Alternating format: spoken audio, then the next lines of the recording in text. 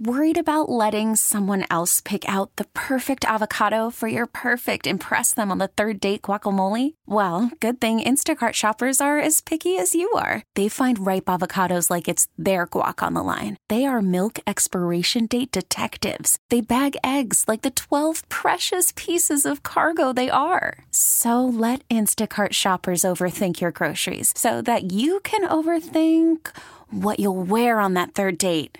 Download the Instacart app to get free delivery on your first 3 orders while supplies last. Minimum $10 per order. Additional terms apply. You could spend the weekend doing the same old whatever, or you could conquer the weekend in the all-new Hyundai Santa Fe. Visit HyundaiUSA.com for more details. Hyundai, there's joy in every journey.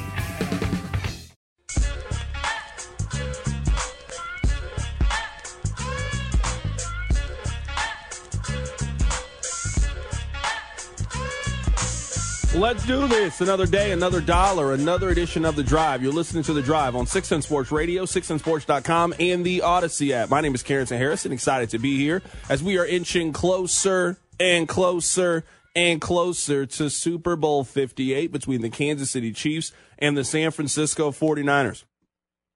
So today's show is going to have a little bit of a different theme. We are calling today Toss-Up Tuesday. So randomly over the course of today's show, I'm going to throw out a toss-up, and we'll see what your answer is to that, 913-586-7610. We also have teammates of Patrick Mahomes to come on the show and talk about the last Super Bowl against the San Francisco 49ers back in 2020. Dustin Colquitt, future Chiefs Ring of Honor Dustin Colquitt will be on the show coming up in about 30 minutes or so. We'll get his stories from the Super Bowl 4 years ago. We'll also get his Patrick Mahomes stories. Very excited to be joined by Dustin Colquitt coming up in 30 minutes. We'll give you a chance to win prizes. We'll give you a chance to win pizza. We'll give you a chance to win, well, we just got pizza. Pizza time on The Drive. Carrington, dial me up right now. 913-586-7610. Caller number 6 wins a pizza from our friends over at Pizza Tassio. Pizza Tassio is Kansas City's best New York-style pizza, and they've taken over the town. They got a new spot in Waldo, plus locations in Overland Park, Lee Summit, Midtown, North KC, St. Joe, and Lawrence.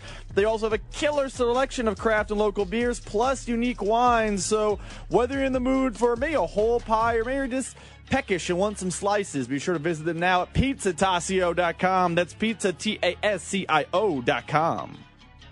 I need you guys to do me a couple of favors. Number one, I need you listening to The Drive each day at 2 o'clock. Number two, I need you to tell one friend. You don't got to tell 2 friends, but if you want the best big game coverage and you also want some free pizza, then I'd keep it locked in right here on 610 Sports Radio. This is where I would like to start today's show. Yesterday was the official start of Super Bowl week. The 2 teams practiced yesterday. You had Super Bowl media night. Yesterday is day 1 of Super Bowl coverage. I would like to talk about the top stories. The number 1 story. Now, I like Mike Florio. I remember back when Pro Football Talk was just a blog. Back when I was a producer. Back when I was answering phones for Nick Wright. Nick Wright was one of the first people that was putting Mike Florio on the radio, so I've got a relationship with Mike Florio. I like Mike Florio. He has been the only one spreading this nonsense about Andy Reid and potentially retiring at the end of the season. Now, I don't know Andy Reid's personal life. I don't know his health, but everything would make you believe that things are on the up and up, and there's no reason to think that he is not coming back next season. He has said this repeatedly, and today the owner of the team was on the midday show, Cody and Gold, live from Mandalay Bay in Las Vegas. Here's what Clark Hunt had to say about the retirement rumors circling around Andy Reid. I've been fascinated to see the number of articles out there speculating about Andy's future. I have no sense from him that he's ready to hang it up. He loves what he's doing. He is energized by this team. He has one of the greatest quarterbacks of all time. So I'm not expecting him to step down at the end of the season, and look forward, hopefully, to him coaching the Chiefs for many more years. Stop it. Knock it off. I hope that this ends the Andy Reid retirement conversations. It is made up. It is not real. It is imaginary. Andy Reid is coming back as the head coach of the Kansas City Chiefs. You are the CEO of one of the best and most well-run organizations in sports. You consistently play in big games and win them. You've got a great quarterback, great fan base, great ownership group. You're not retiring right now if you're Andy, if you're in great health. We'll know when it's the end with Andy Reid. But I am here to tell you, it is not in 7 days. We're not getting the tweet coming across our timeline that Andy Reid, in a big shock. No.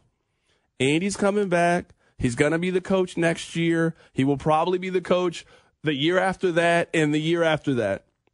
When Andy gets to 70, I'm happy to re-examine this conversation.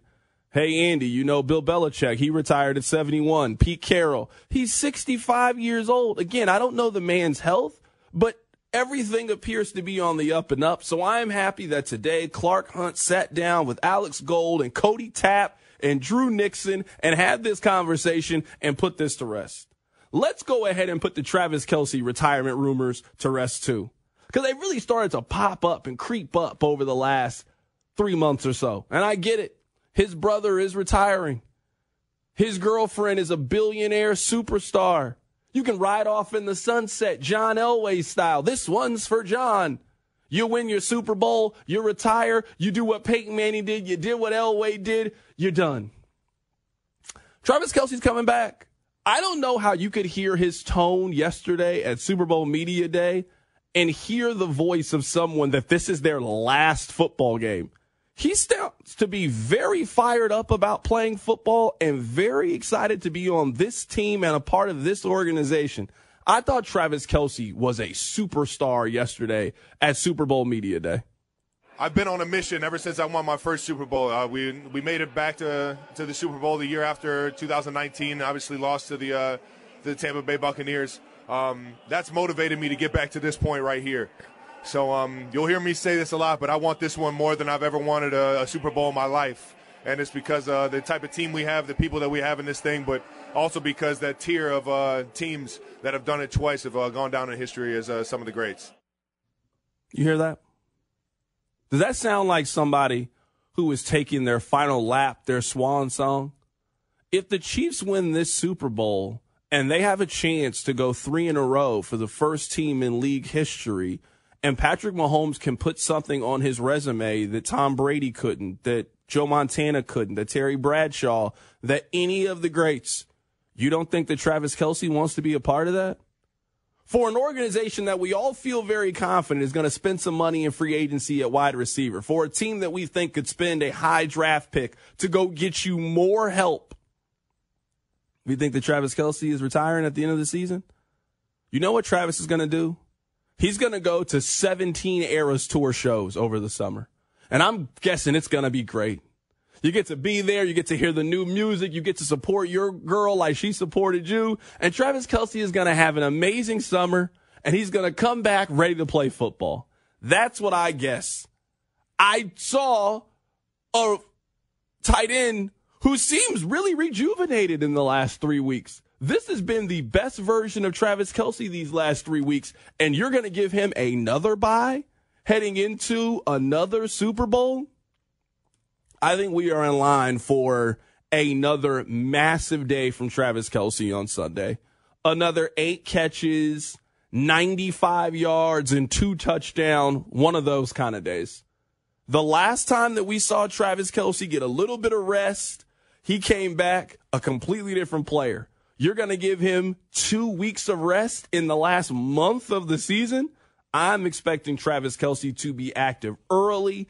I'm expecting Travis Kelce to be involved often in Kansas City's offense. There's one more thing that I want to say, I guess, about yesterday's Super Bowl Media Day. We're going to be joined by Dustin Colquitt coming up in a little bit. I know that you guys may be tired of hearing about Travis Kelce and his relationship with Taylor Swift. But I think that Travis Kelce deserves a whole lot of credit. I'm just going to guess that it's really, really difficult to be Taylor Swift's boyfriend. Not just due to her. I mean, all the conversation and hoopla that surrounds her. Think of a relatively famous person, like Julia Roberts. First famous woman that pops in my mind. Let's say that he was in a relationship with Dua Lipa. Very famous. It wouldn't be like this. You could have a normal relationship. You know, you guys could go out, you could go do stuff. You know, there's famous people that are in relationships. This is unlike any relationship right now in the country. Constantly talked about, constantly in the spotlight, 24/7. Everything you do, where did you eat, how's your haircut? Yesterday, Travis Kelce, who could be the most accomplished player ever at his position in the National Football League, has to sit there and answer questions from hundreds of people that do not care a lick about his football career and simply want to ask him about his relationship. Rob, in the last relationship he was in, he was the breadwinner. He was the famous one. Now you're with somebody who is 10 times more accomplished and 10 times the earner that you are. And Travis Kelce has handled it like an absolute pro. I see why their relationship works. He doesn't seem unfazed by any of this. He seems very much cool and collected, in the same Travis Kelce that we have seen have media availabilities for over 10 years here in Kansas City. He doesn't seem to be too caught up into the limelight and the spotlight and the new interest in his personal life. He's up there, he's sitting there, he looks like a politician, he's answering questions, he's being super complimentary. He's still the same Travis Kelce encouraging the other team to boo. He's answering questions from this little 11-year-old kid. He's playing that to a T. I thought Travis Kelce looked like an absolute star yesterday. And I'm just going to guess that it's not easy to be in his situation, that it's probably pretty stressful at times, that there were things that Travis Kelce could do just 8 months ago that are just not part of his life anymore. And that him and his old girlfriend or any other relationship that he was in, you know what they could just do on a Friday? They could just go somewhere in Kansas City and go grab a drink. And people really wouldn't bother him. You go up to him, you've seen him, but if you've been out in Kansas City for any amount of time, you've seen Travis Kelce out and about. You can't do any of those things anymore. They're taking video of you when you go take your trash out. They're taking video of you when you go to Trader Joe's and you're just trying to get some ice cream. I give Travis Kelce a lot of credit for how he's handled the last 6 to 8 months and the whirlwind that has surrounded his personal life. And yesterday, on the most intensive media day that you will have as a football player, I thought he handled it like an absolute superstar. I thought he handled it A+ yesterday. It was really cool to see the way he handled everything yesterday. Coming up on the other side, I've got a couple of toss-ups as we get you ready for a Toss-Up Tuesday. We'll also be joined by Dustin Colquitt. We are going to have former members of the 2020 Kansas City Chiefs. They're going to join us and tell stories about their first Super Bowl. That's coming up. Keep it right here. It's The Drive. The Drive with Carrington Harrison. Brought to you by DePasquale Moore. Car, truck, or motorcycle wreck? Remember, Mike's got this. On 610 Sports Radio and the Odyssey app. The home of the Royals is 610 Sports Radio and the Odyssey app.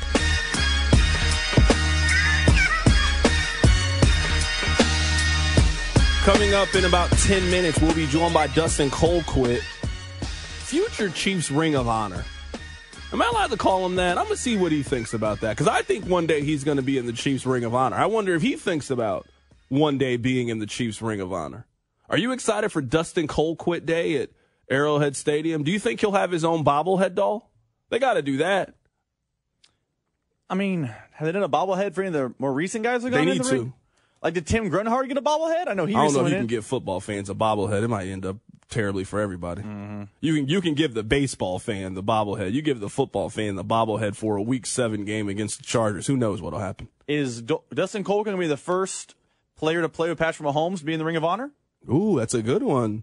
Had to look it up. I don't know. That's a great question. We got to ask Dustin Colquitt that question coming up in a little bit. We're going to be joined by various players who were on the 2019 Chiefs, who went to the first Super Bowl for the organization since 1970. Dustin Colquitt was on that team. We'll get his stories from the Super Bowl. So today is Tuesday, and you know that we love alliteration on this show. You know, we used to do Tender Tuesday. But today, Rob, I am in the mood for a Toss-Up Tuesday. Hit me. Toss-up. Both of these players have an over-under of 6.5 catches in Sunday's Super Bowl. Travis Kelce and Rashee Rice. Who do you think is more likely to go over on Sunday? Do you think it's Travis Kelce or Rashee Rice over 6.5 catches? Ooh, that's really good. I'm gonna take Travis Kelce because I think the Ravens defense is superior to the Niners defense, and Travis Kelce just went out and put an all-world performance against the Ravens defense and against Kyle Hamilton, who is one of the better safeties, if not the best safety in the NFL. So I will take Travis Kelce because I think they're going to target him early and often, and I know when the spotlight is the brightest, like the AFC title game or Super Bowls of the past, Travis Kelce will not shrink in that moment. Of the two, I would take him.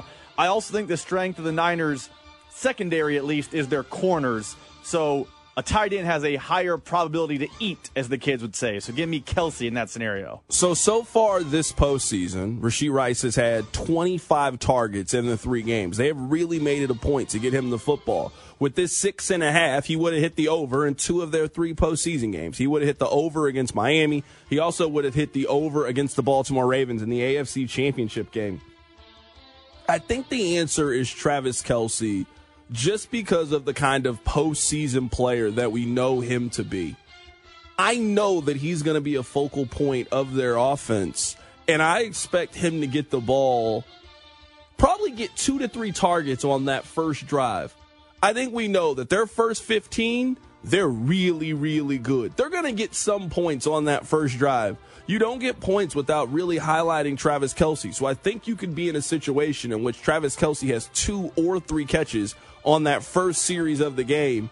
And now you got 7, 8 other possessions to just hope that he gets you 3 to 4 catches. I like the Travis Kelce over. Now, the juice on that thing is a lot. So from a financial standpoint, it's probably better to take Rashee Rice because you're not playing nearly the vig that you would be on Travis Kelce. But I actually like both of them to hit their over just because of the formula that I am so big on. If this team is going to beat San Francisco, they're going to beat them because of Isaiah Pacheco, Rashee Rice, Travis Kelce, and they're going to get a big contribution from one other offensive player, or one other player makes a big play for them, whether it's in special teams or the pass game. Who could that potentially be? Which leads me to my next toss-up. Both MVS and Justin Watson have an over-under of 1.5 catch.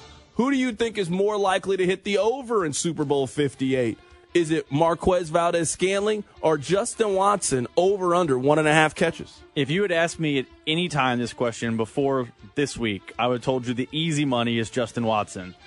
But MVS seems to have had a renaissance in the postseason. He hit the number against the Bills. He would have hit he hit the over in yards because of the late catch against the Ravens.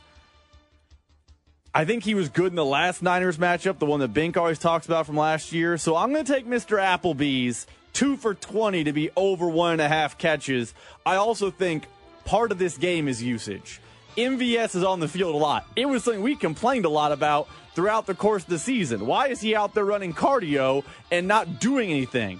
But when you're on the field as often as he is, I think you fall into 2 catches. So I will take Mr. Applebee's for over 1.5 catches. I'm going to take Mr. Applebee's too. I'm going to take the 2 for 20. You're right about there being a renaissance with Marquez Valdes-Scantling. I mean, so far this postseason, Marquez Valdes-Scantling has been the X factor that this team needs. He had 62 yards receiving against Buffalo. He also had 38 yards receiving against Baltimore, in which he had maybe the biggest catch of the game that sealed it and got this team another invite to the Super Bowl. So he has 5 catches in their 3 games. I do think it's going to be tight. I don't think he gets 3 or 4 catches in this game. The 1.5 is perfect. I'm going to take the over with Marquez Valdes-Scantling. I'm going to do it. I feel like they've somewhat phased Justin Watson out of this thing. That, hey, that was a really good mid-season thing to do. That's not really where they're going. I mean, he didn't have a catch in the Buffalo game and only had 1 catch in the AFC Championship game against Baltimore. Is he going to get enough opportunities to potentially make a play? I would fade Justin Watson or just not touch it at all, and I would take MVS. I'd take his over at 2.5. These 3 San Francisco 49ers, their reception number is at 4.5. Brandon Ayuk, Deebo Samuel, and Christian McCaffrey. Which of these do you think is most likely to hit their over? They're all at 4.5. Ayuk, Samuel, and Christian McCaffrey. I'm going to give you a free bet here. Who are you taking the over on? I'm going to take Deebo.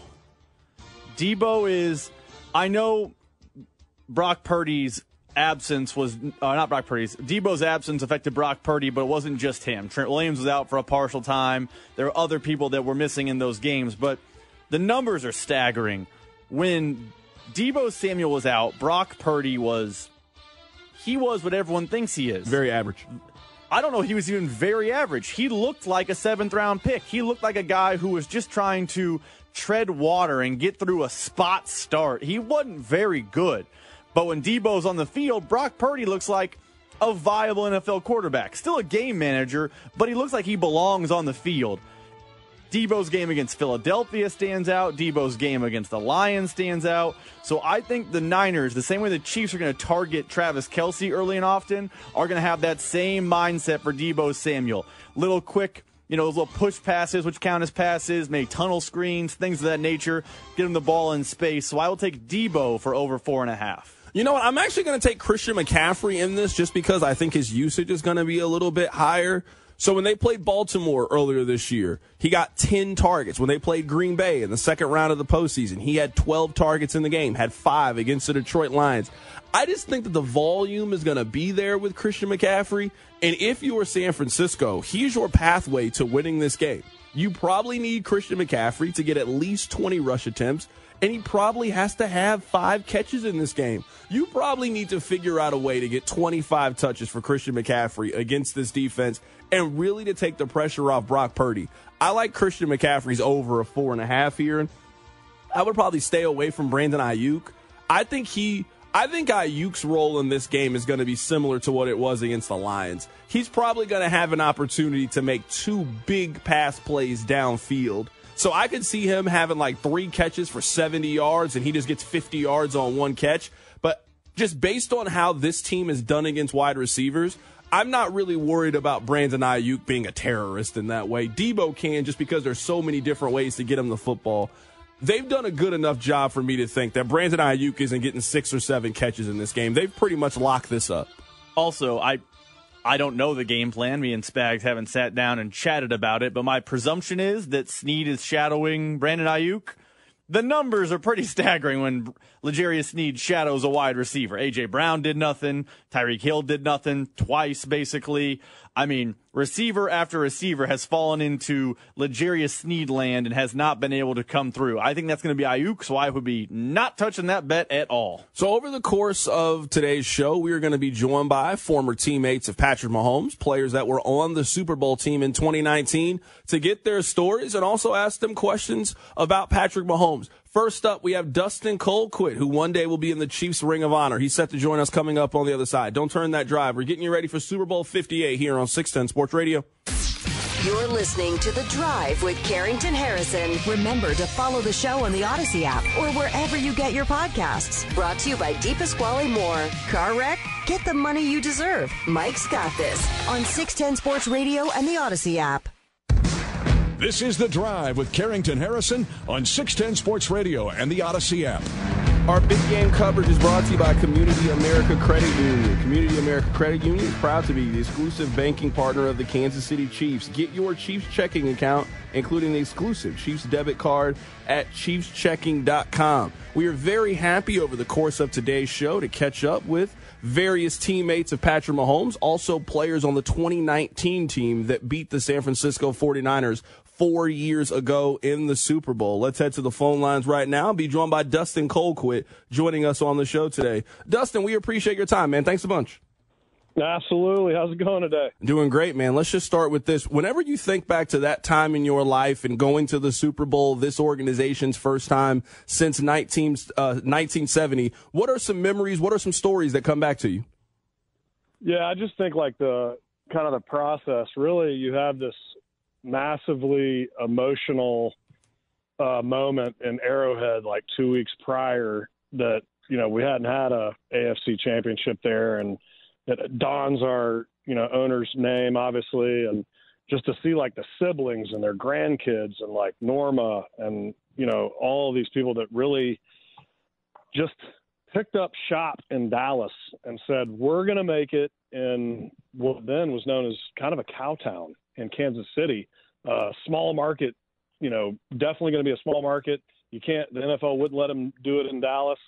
And so just to pick up and then kind of seeing that come to, you know, total fruition in Arrowhead Stadium on that night, 2 weeks before the big game that we're talking about here today, that was kind of the most overwhelming and emotional part about it, which I'm glad, because that ended up being like a lot bigger than once you get to the Super Bowl, just because then you're like, hey, we made it this far. Let's punch the ticket and just win everything here. And so really it was awesome having that unique experience, like with our fans in our stadium, you know, winning in front of them for the first time. And there's such like a hungry SEC type, you know, crowd barbecuing and, you know, just everything that everybody knows about Kansas City football just wrapped into an awesome Sunday. Was just a special moment. Dustin, how rewarding was it, the fact that you guys had lost the AFC Championship game a year prior to that in a heartbreaking fashion? You guys never get an opportunity in overtime to win the game. And then the next season, you guys get that same opportunity again, and you're able to cash it in and go to the Super Bowl. It was awesome. And, you know, I see like throughout the course of this year, you know, a lot happened on a couple of those plays. One, like the lining up off sides, which we saw a little bit, you know, this year with, you know, a couple different times with Tony, and just like the phantom, I'm waiting to throw this flag right now. Not going to even warn the player type deal. And then for Chris Jones has this, you know, just basically wiping Brady's nose and gets a flag for it. And so there's a lot of emotional things that happen in that game. And so to be able to kind of punch that ticket, kind of get the proverbial monkey off our backs in our own place, in front of our own stands, and then really what it's kind of led to. I think that's the funnest kind of thing. Not a lot of teams get back, you know, to the Super Bowl the next year. They have that Super Bowl slump. There wasn't one. I know we didn't win that, but we were able to, through free agency, and the draft, like build an unbelievable offensive line and really key players down the stretch that has allowed us to compete for championships here the last, you know, 2-3 years at a high level, and the whole world's watching. Right now, we're talking to Dustin Colquitt, drafted by the Chiefs in 2005 in the third round, pick 99, played his time in Kansas City from 2005 to 2019, was the punter for the Kansas City Chiefs, won a Super Bowl 4 years ago for the Chiefs as they beat the San Francisco 49ers. Dustin, how crazy is it that 4 years later they're playing the exact same team that you went up against in the Super Bowl? You know, it's wild. And it says a lot of what Lynch has been able to do over there in the 49ers, very similar to, you know, how the inner workings and the very kind of fabric and common thread that we started with Andy Reid and John Dorsey. And, you know, obviously before that with Mark Donovan on the business side of things, and what they've been able to carve out and create in Kansas City, and to kind of be back and now say like, hey, same team, same, you know, huge game. I think it speaks, you know, obviously we have a lot of our core players back that played in that game. And so I love the experience side of things that we have going into this game, you know, for Chiefs Kingdom. You know, they're all going. We travel. You know, I remember, you know, growing up, getting in 2005, I loved watching how the Patriots and the Steelers and Dallas Cowboys and like these folks would travel. And we've turned into that. The Chiefs Kingdom is on the road now, man. They strap it up. They go wherever they can, wherever the Chiefs are playing. And so, you know, this is going to be an awesome Super Bowl just to kind of relive, like, you know, we were down 10 with 7 to go. We throw a pick, and he comes back, and what he's done here the last like 5-6 years in his NFL career has been so much fun to watch Pat, and for him to be active in free agency and in the draft process. And Andy Reid, anything he draws up that he and Travis can do. And then with Spags coming in, and I think that was one of the biggest maneuvers that I saw that really corrected our ship is, you know, getting a guy that's bigger than life that, you know, one thing about Spags, I'm probably going off on a tangent here, but like, I'm not even the punter anymore at a banquet in Kansas City last year, and I talked to him for a couple minutes, and he gets pulled in a couple different directions, and I get a text a week later, hey, I'm so sorry I didn't get to spend enough time with you. You know how we get pulled in different directions, and I was there on the behalf of Chris Jones, and just wanted to say we miss you and what's up. And you're like, God, Andy has such – and Brett, Mark, people gravitate to them, and people want to come into the Kansas City organization, and that's why we have the best people. We have really good players. We spend 106+% of our cash, and we got guys that go to work every day trying to stay in that building and keep it intact. So I'm super pumped to watch this game. Again, repeat, ×2. I was just going to ask you that. I mean, you certainly have been here in Kansas City through the ups and the downs. I mean, you started in 2005. Your first head coach was Dick Vermeil. So you saw a lot in your time in Kansas City. You mentioned Pittsburgh and the Cowboys and the Niners. How cool is it to know that you were a part of one of those dynasties in your career? It was awesome. And obviously the front end of it, and just feel just blessed that, I got to win a championship in my last before they kind of let me ride into the sunset. And, I think that, Dick Vermeil really started things out by coming to Kansas City and building the offense and offensive line that he did. He had checks and balances and Tony Gonzalez, which could go up just like Travis Kelce and really kind of manage a game and be like that, basketball player going up for, like a big man down in the paint. That's what I think about those two guys. And when Dick was there, he handed us all a card that said the main thing will always be the main thing. And he said, put it in your wallet. We're going to do some wallet checks. If you don't have them in there, you're not fully invested in this program. And I thought that was cool because just like Kansas City has that college-like SEC atmosphere, Dick Vermeil obviously had that for all of his players. He's known as a player's coach. So is Andy. And that's because both of those men, and they're men, they're like father figures for all of us that have come and played in that program, is they want you to be better men when you walk out of there. And they know how to treat everybody the same, differently. All the different personalities. Andy's famous saying is let your personality show. And Dick was the same way. And he goes, I got to think about this, how to crack down on this guy or try how to bottle this and manage this person during the season, because he knew that everybody responded differently. And that's what this organization, the Kansas City Chiefs, I can be proud of, because I've watched, men at the helm, down through, especially with those two guys that we're talking about currently, like right now. And everybody that they've hired are guys that they know how to manage the athletes that they need to kind of push and get on the highest stage, which is coming up here on Sunday. Right now, we're talking to Dustin Colquitt, drafted by the Chiefs in 2005. He was a third-round pick 99, played from the Chiefs from 2005 to 2019. He is a Super Bowl champion, a two-time Pro Bowler. Just getting his stories about being on the first Chiefs Super Bowl team since 1970. Dustin, you grow up watching football. What is it like to grow up watching and following the Super Bowl until one day you are playing in the Super Bowl? Yeah, that's a great question. It's obviously a dream come true, and just like a lot of pressure off of my whole life once I finally won, because my dad won too, with Mean Joe Green and Jack Lambert and Terry Bradshaw, Lynn Swann. I mean, the list goes on and on. And I got to see those rings kind of growing up. And I remember even like I was 7, my brother's 4 at one point, and my dad comes in, and I don't know if he was having one of those weeks or whatever. He said, hey, sat me down. I think we were watching a big Tennessee game. And he was like, hey, one day, he brought these rings out, and he goes, one day when I die, you guys are going to get these rings. And so that was kind of always a thing in our house, is like, hey, if you work hard, if you put it in, like, good things will come and good things will happen. And that's a combination of everything going on in Kansas City and how you see the model that they're using is working so efficiently. And I remember him saying, like, one of you guys are each going to get this ring when I die. Didn't think anything of it. At the time, rings didn't mean too much to me, being 7. But my 4-year-old brother went back to him a couple hours later and said, Dad, when are you going to die? Like, he was interested in what it took to get to where my dad did. And so that I definitely used that throughout the course of, like, all of my playing days, whether I was baseball, track, and then basketball, eventually football, when that took over for me in high school. And I was fortunate enough to play at the University of Tennessee under Coach Philip Fulmer, which, came out to practice one day and said, Dustin, I want you to punt every single day, just like somebody's coming to practice to watch you play, to watch you punt. That's it. And so very early on, he was instilling in me that every day matters if we have the ultimate goal of winning a national championship.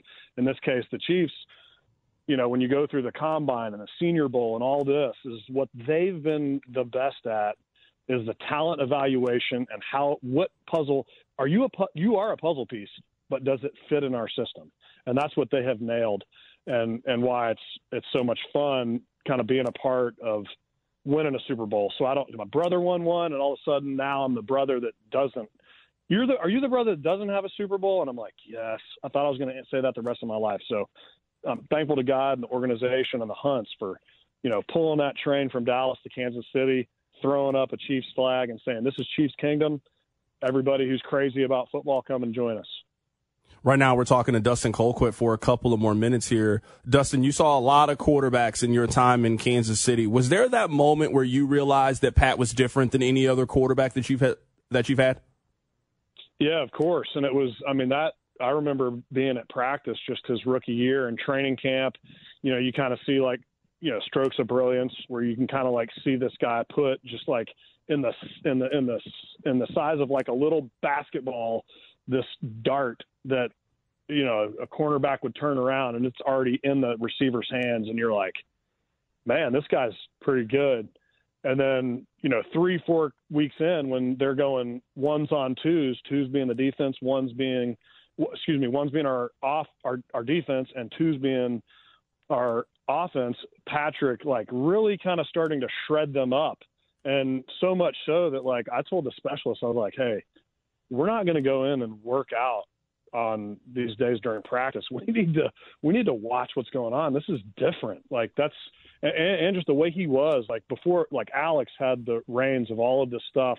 And so Mahomes would come back and kind of sit on our table and talk with Sherman and the specialists and Kels. And he had kind of a table. He wasn't at the table yet. And it was fun watching him morph into who he is today and doesn't change. The kid answers texts. He goes to hospital events. He does everything that you're supposed to, but he wants to do. Not supposed to. He wants to do these things. And I saw that early on in practice and walking in going man, I don't know if I'm going to work out during practice anymore because I just want to watch what's going on. This if he does this in the game, it's going to get really interesting. So that was fun watching him become the player that he is, really in that first year when he was running the number 2 offense. Right now, we're talking to Dustin Colquitt for a couple more minutes. Dustin, one thing I want to get your opinion on, you had a great career here in Kansas City. I think that one day you will be in the Chiefs Ring of Honor. Do you ever think about that? Do you think you'll one day be in the Chiefs Ring of Honor? I don't know. I don't know how that works, if there's voting or fan voting or stuff, but I will mail everybody checks if that's a fan vote thing. I just need addresses. If that's just an organizational thing or time overall, I talked to Clark, when I was released and trying to figure out if I was going to keep playing or whatever the deal is. He said, hey, man, your clock starts now, and I'm looking forward to you being in that ring. And so, if it's just him voting, I'm pretty sure I have his vote. But, that would be something special for me and my family and everybody to do. It wasn't the goal. My goal was really anybody that on third down that got pissed off that we didn't convert to a first down and left, I just wanted to be one more down that they would sit in their seats and watch me punt before they get a beer. That was because I'm from East Tennessee, and so that was my dad. When we were watching football games growing up, I remember we would be doing stuff the entire game, and my mom or dad or uncles or whoever was over, hey, there's a punt. And everybody would come in and watch and be like, oh, nice. Yeah, that was a good punt. And then we kind of go back to doing what we were doing. So, punting was life. Kind of sounds like a Ted Lasso thing. But for us, punting, kicking, the specialist fourth down was life. And so to just be a fourth down player and to kind of grace hallowed ground, which is Arrowhead Stadium, that would be – I don't know how I would react to that. I think I'd have to be kind of carried off the field because I'm passed out, not because I scored a touchdown. But it would be super meaningful because a lot, like you said, a lot of crazy stuff happened in that organization, from 2005 to present. And, I saw a lot of growth from people just on all different sides of the operations, and just the Hunts coming in for business meetings on Fridays. I mean, that was like, you get to, in that small town environment, you get to see all those people coming and going about their day. And that was really special. So yeah, if my name gets up there, I mean, that would be wild. That is Dustin Colquitt joining us on the show today. He played for the Chiefs from 2005 to 2019. He was a fan favorite, and I think we can call him friend of the drive. I always appreciated catching up with Dustin Colquitt. Dustin, I don't know how they do the fan vote either, but if they are having a fan vote for the Chiefs Ring of Honor, you've got mine. I appreciate you coming on today. Absolutely. Thanks for having me, as always. Absolutely. That's Dustin Colquitt joining us on the show today to tell us stories about the 2019 Kansas City Chiefs as we get ready for Super Bowl 58. He was in the last Super Bowl between the Chiefs and the Niners. Coming up in a little bit, we will be joined by another member of the 2019 Kansas City Chiefs. Really excited to do this as we are inching closer to the game. One thing that I noticed in talking to Dustin Colquitt that I think is really, really important. I love Kansas City with all of my heart. I imagine many of you feel the exact same way.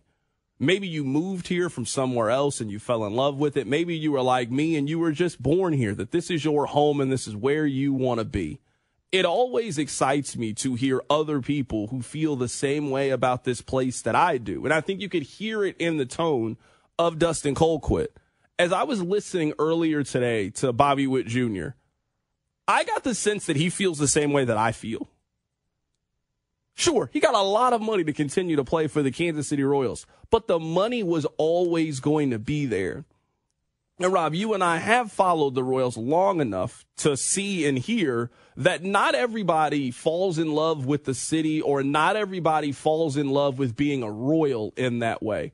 The Royals, from an on-the-field standpoint, have not given Bobby Witt Jr. many things to be excited about. But you could just hear it in his tone, you could hear it in his answers, that he really appreciates and wants to be a part of the turnaround. He wants to be a part of something better in Kansas City. And you know what? I can live with that. It has not been good for the last 5-6 years of Royals baseball. But I do think that now there is sort of a cloud of optimism, an aura around this organization that I believe they are turning the corner. Now, they have to define what turning the corner is, and we'll get that information once the baseball season starts. I think this is the most important 45-game stretch that the Royals have had since winning the World Series. This team has to get off to a good start. And as much as some people have become jaded with the Kansas City Royals, part of sports fandom is you come right back. You come right back. I saw Kansas football be bad for 15 years. They won 3 games early in the season. It sold out. Sports fans are some of the most resilient people that we have. It takes a lot for you to completely give up and be completely done with your team. So if you're being honest with yourself and all the frustration that you have about the Royals, if the Royals start this season 7-2, you will convince yourself that they can go to the playoffs, because that's what being a sports fan is. I think for the first time in a while, the Royals have given you reasons to be hopeful and reasons to be optimistic. And as I was listening to Bobby Witt Jr. today, he had the same passion and civic pride that I do. He had the same passion and civic pride that I just heard from Dustin Colquitt. He had the same civic pride that many of you have about Kansas City. He is part of the solution to what they are trying to do over at Kauffman Stadium. Coming up at the top of the hour, we will continue our stories from the 2019 Kansas City Chiefs. Keep it right here. It's The Drive. Call from mom. Answer it. Call silenced. Instacart knows nothing gets between you and the game. That's why they make ordering from your couch easy. Stock up today and get all your groceries for the week delivered in as fast as 30 minutes without missing a minute of the game. You have 47 new voicemails. Download the app to get free delivery on your first 3 orders while supplies last. Minimum $10 per order. Additional terms apply. Okay, picture this. It's Friday afternoon when a thought hits you. I can spend another weekend doing the same old whatever, or I can hop into my all-new Hyundai Santa Fe and hit the road. With available H-Track all-wheel drive and 3-row seating, my whole family can head deep into the wild. Conquer the weekend in the all-new Hyundai Santa Fe. Visit HyundaiUSA.com or call 562-314-4603 for more details. Hyundai, there's joy in every journey. Hiring for your small business? If you're not looking for professionals on LinkedIn, you're looking in the wrong place. That's like looking for your car keys in a fish tank. LinkedIn helps you hire professionals you can't find anywhere else, even those who aren't actively searching for a new job but might be open to the perfect role. In a given month, over 70% of LinkedIn users don't even visit other leading job sites. So start looking in the right place. With LinkedIn, you can hire professionals like a professional. Post your free job on linkedin.com/recommend today.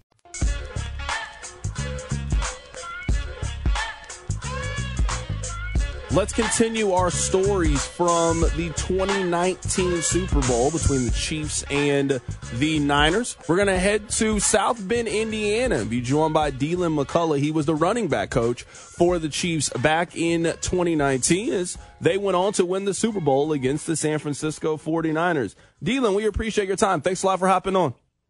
No, I'm excited to be here. Thank you.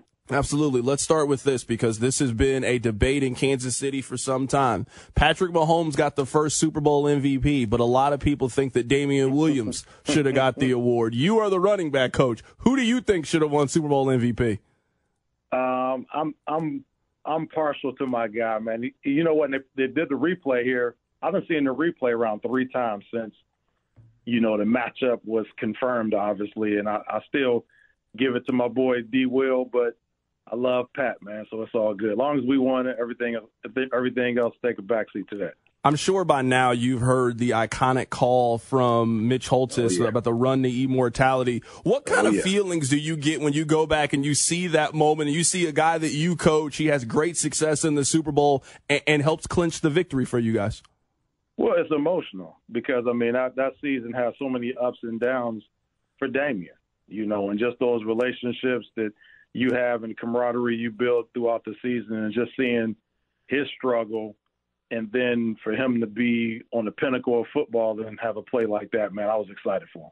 How much did you and him bond just going back and reading your story? You were an undrafted running back. He was an undrafted running back. I would imagine that brought you guys closer as you're trying to help him develop into a productive NFL player. Without a doubt. Me and Damian and all the guys. But me and Damian had a great relationship, still have a great relationship that was forged not only in football and the struggle and the adversity and the level of perseverance we had to get to the ultimate goal, which in my case was just making a team and his, to show not only he can be a productive member of a team, but a feature player and ultimately, a guy who ran to immortality. So, there's a lot of tentacles in that, but man, I'm just so excited for him and just was so blessed to be part of that organization and definitely part of that win.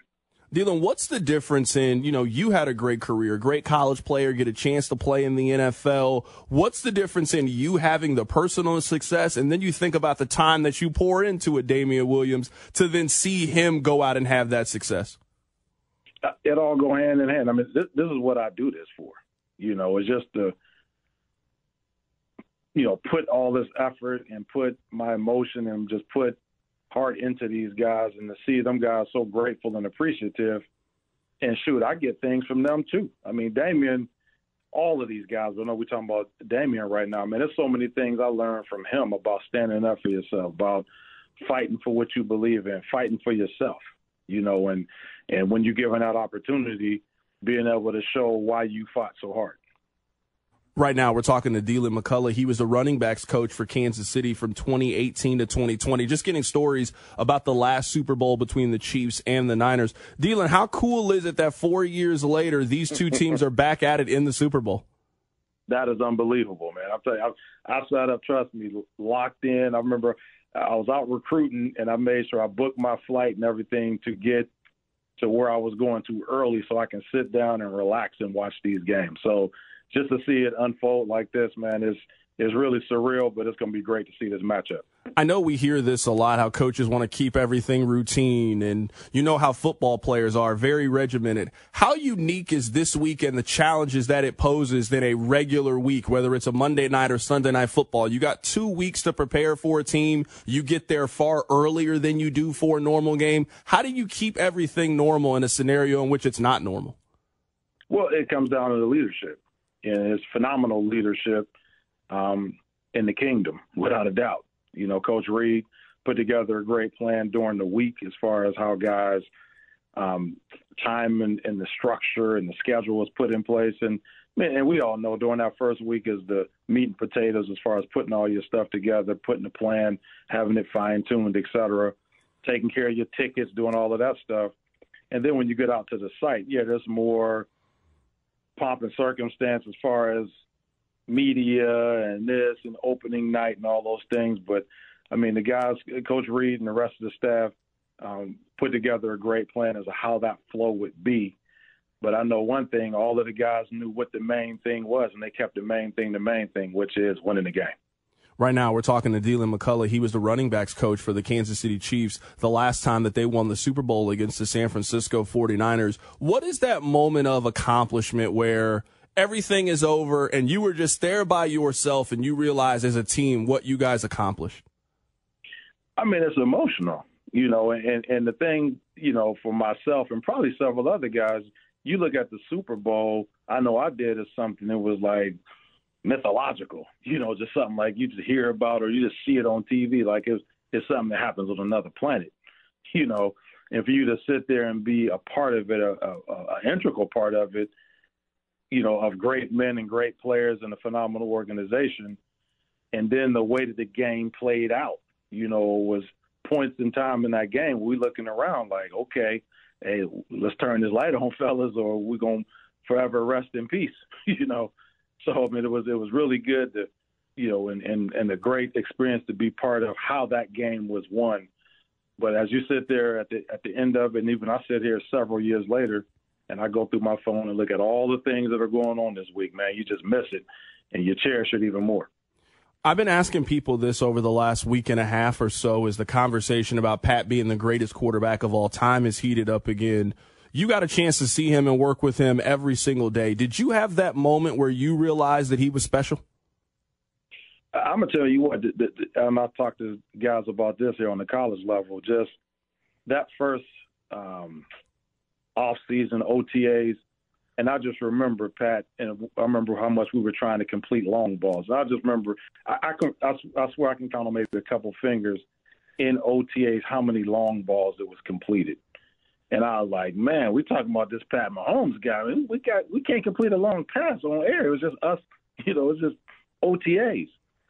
But he came back that training camp and was just phenomenal. And it showed me, and it's, you know, hey, I'm low on the totem pole. He didn't have to show me nothing.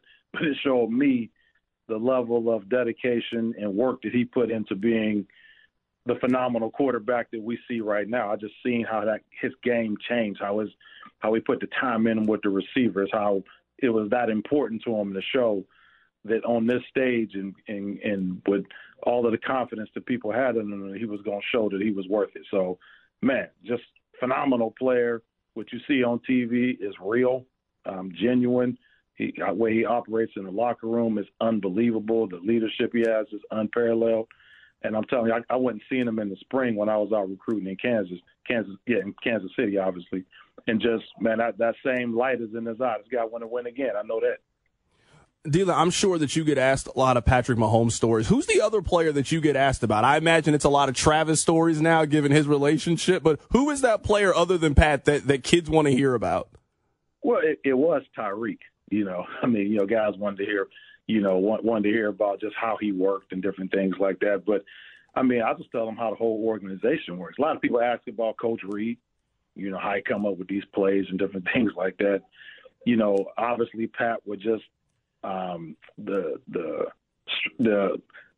unbelievable throwing angles, that what you throw the ball, and I tell him that he practiced that. I mean, he actually practiced doing those things. What you seen wasn't just the first-time thing in the game. He involved that and practiced it and became really refined at doing it. So, but those are the guys, you know, Travis It was Tyreek for a little bit, Coach Reed, and then obviously Pat. Right now, we're talking to Deland McCullough. He was the running backs coach for the Chiefs when they won their first Super Bowl since 1970 against the San Francisco 49ers 4 years ago. I now want to ask you about two current players. I want to ask you about Isaiah Pacheco. I was trying to think of who he reminds me of, just the way that his run, the way that he plays, his energy. I can't find that comparison. What do you think about Isaiah Pacheco and just watching him play? Man, I'm going to tell you what. I'd love to coach him. I'll tell you that.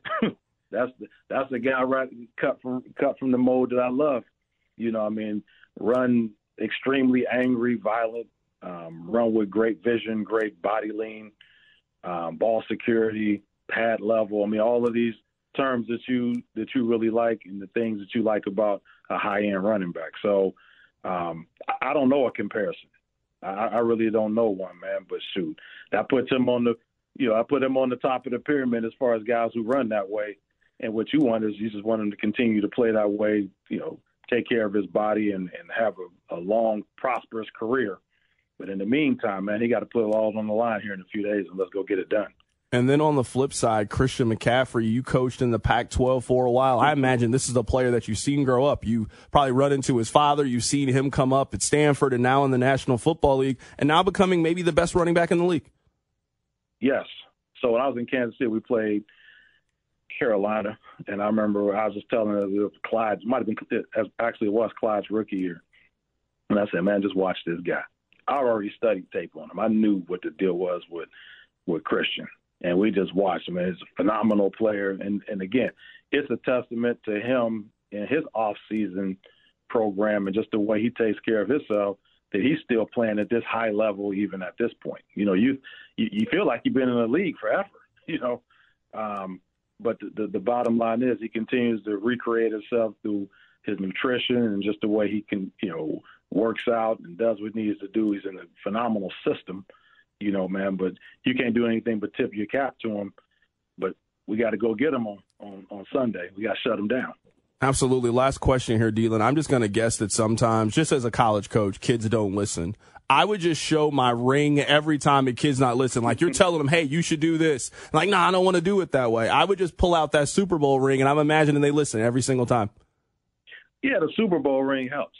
And one thing that was pretty cool that when I got here and I got, just those relationships I had with all of them guys, Shady and Le'Veon and Coach Reed and all of these backs, Damian, these guys sent a pretty cool video for me. And I use it, and it's like a drop the mic moment out recruiting, that these guys are just saying all these things. And Coach Reed saying things like, hey, if you're trying to go to the NFL, there's nobody better. Just all of these things based on having an impact not only on the Chiefs but on the players' lives that they talk about and that impact on and off the field. So, yeah, when you flash the ring, that says one thing, but when you're hearing things out of actual players' mouths, that kind of dropped the mic right there. That is Deland McCullough joining us on the show today. He was the running back coach for the Chiefs for 2018 to 2020. He now is at Notre Dame, one of the top programs in college football, joining us to tell his stories about the 2019-2020 Super Bowl as the Chiefs beat the San Francisco 49ers 4 years ago. Deland, it was great having you and listening to your stories. Thanks a bunch. Thank you. Absolutely. That's Deland McCullough joining us on the show today. I mean, that recruiting story sounded really good, Rob. I just don't want him using that whenever he's, one-on-one against Missouri. That's what you pull out when you're trying to beat Kansas and Lance Leipold. You know what I mean? Because y'all always, we could have got Najee Harris. We could have got Jamar Chase. That's when Deland McCullough comes in with the, hey, I used to coach, future Hall of Famers.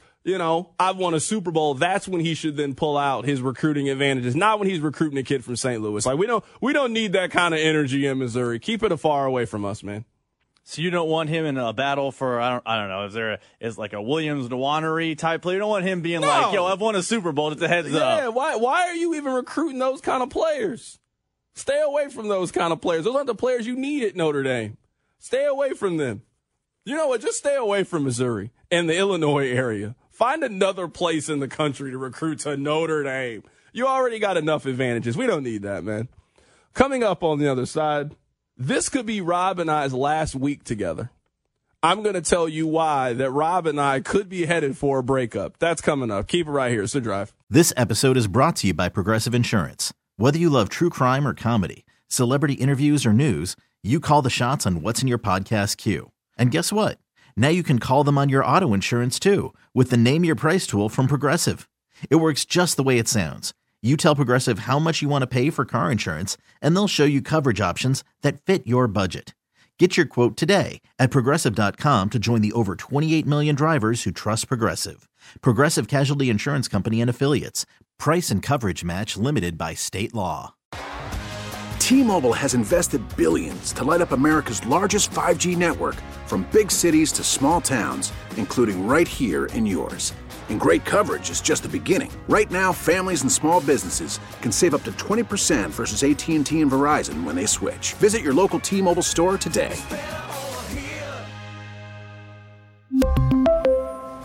Plan savings with 3 lines of T-Mobile Essentials versus comparable available plans. Plan features and taxes and fees may vary. After the end of a good fight, you deserve an ice-cold reward. Modelo is the mark of a fighter. You've earned this rich golden lager with a crisp, refreshing taste. Because you know, the bigger the fight, the better the reward. You put in the hours, the energy, the tough labor. You are a fighter, and Modelo is your reward. Modelo, the mark of a fighter. Drink responsibly. Beer imported by Crown Imports, Chicago, Illinois. The Drive with Carrington Harrison, brought to you by DePasquale Moore. Car wreck? Get the money you deserve. Mike's got this on 610 Sports Radio and the Odyssey app. Hey, Rob Bradford here. I have set out on a mission with my good friends at FanDuel to prove what I have known for some time. Baseball isn't boring. Now I have a daily podcast to prove it with some of the most notable people in the baseball world, screaming baseball isn't boring from the mountaintops, or at least agreeing to come on our show. Players, managers, GMs, and yes, even the commissioner of baseball, Rob Manfred. It has been a constant wave of baseball's most powerful voices. So join the revolution. Subscribe and soak in Baseball Isn't Boring. Listen on your Odyssey app or wherever you get your podcast. You'll be glad you did. Hey everyone, Boomer Esiason here. The NFL draft is behind us and your favorite team is now gearing up for week number 1. The free Odyssey app puts you right in the middle of the pro football conversation with the biggest sports radio stations from across the country. The local voices who know your team the best, giving you their unfiltered takes on the current state of your squad. It's always football season right here on the free Odyssey app.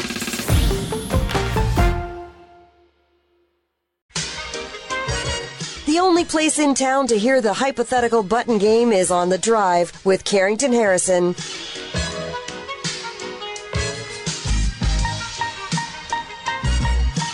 All right. There are a couple toss-ups that I would like to get to, but Rob and I have a little bit of beef with each other. Yesterday, as I'm watching the KU and K-State game, you know that we get Sonic commercials. You know, Sonic very prevalent in the Midwest. There was a commercial for a Sonic item that I had not seen before. So Sonic is rolling out new pulled pork barbecue sandwiches. So it is their normal cheeseburger, and they're topping it with a little bit of pulled pork. They also are selling their famous tater tots, and they're putting some cheese on it. They're putting a little barbecue sauce. They're also drizzling it in the pulled pork. Yesterday was the first day that Sonic started selling these items. Now, I would expect someone from, I don't know, Seattle, Washington to be excited about this. I would understand somebody in Tempe, Arizona might be excited about the new pulled pork sandwich at Sonic. Rob texted me during the game because he saw my tweet, and I said that if you order the pulled pork sandwich from Sonic, it is diabolical behavior. And Rob sent me my tweet and said I would try it. Now, I know Rob's fiance. She is great, but I started questioning if everything was right at home, because that is a cry for help. If you, born and raised in Kansas City, Missouri, would go to Sonic and say, hey, I want to try you guys pulled pork, something is not right. You were not well. and you need to speak to somebody. Rob, tell me that you were joking. You would go to Sonic right now and get the pulled pork cheeseburger. That's what you were telling me you would do. You know I'm down to try new things and give Sonic? Give everything a puncher's chance, a little flavor of life. I like pulled pork. I actually like Sonic. I would try this. I'm not saying I'd be like, I'm, all in the same way I was excited that, Torchy's Tacos or Whataburger was coming to town. But if you say, hey, Rob, it's a Royals Day game, we got spring training coming up, whatever have you, let's go me and you, let's try this. I wouldn't say no. I'd be like, all right, cool. Let's go see if it's any good. I think like everything in life, it's worthy of trying. My brother, it's from Sonic. Sonic does some things well. I like Sonic. If you're going to get a chili dog, fine.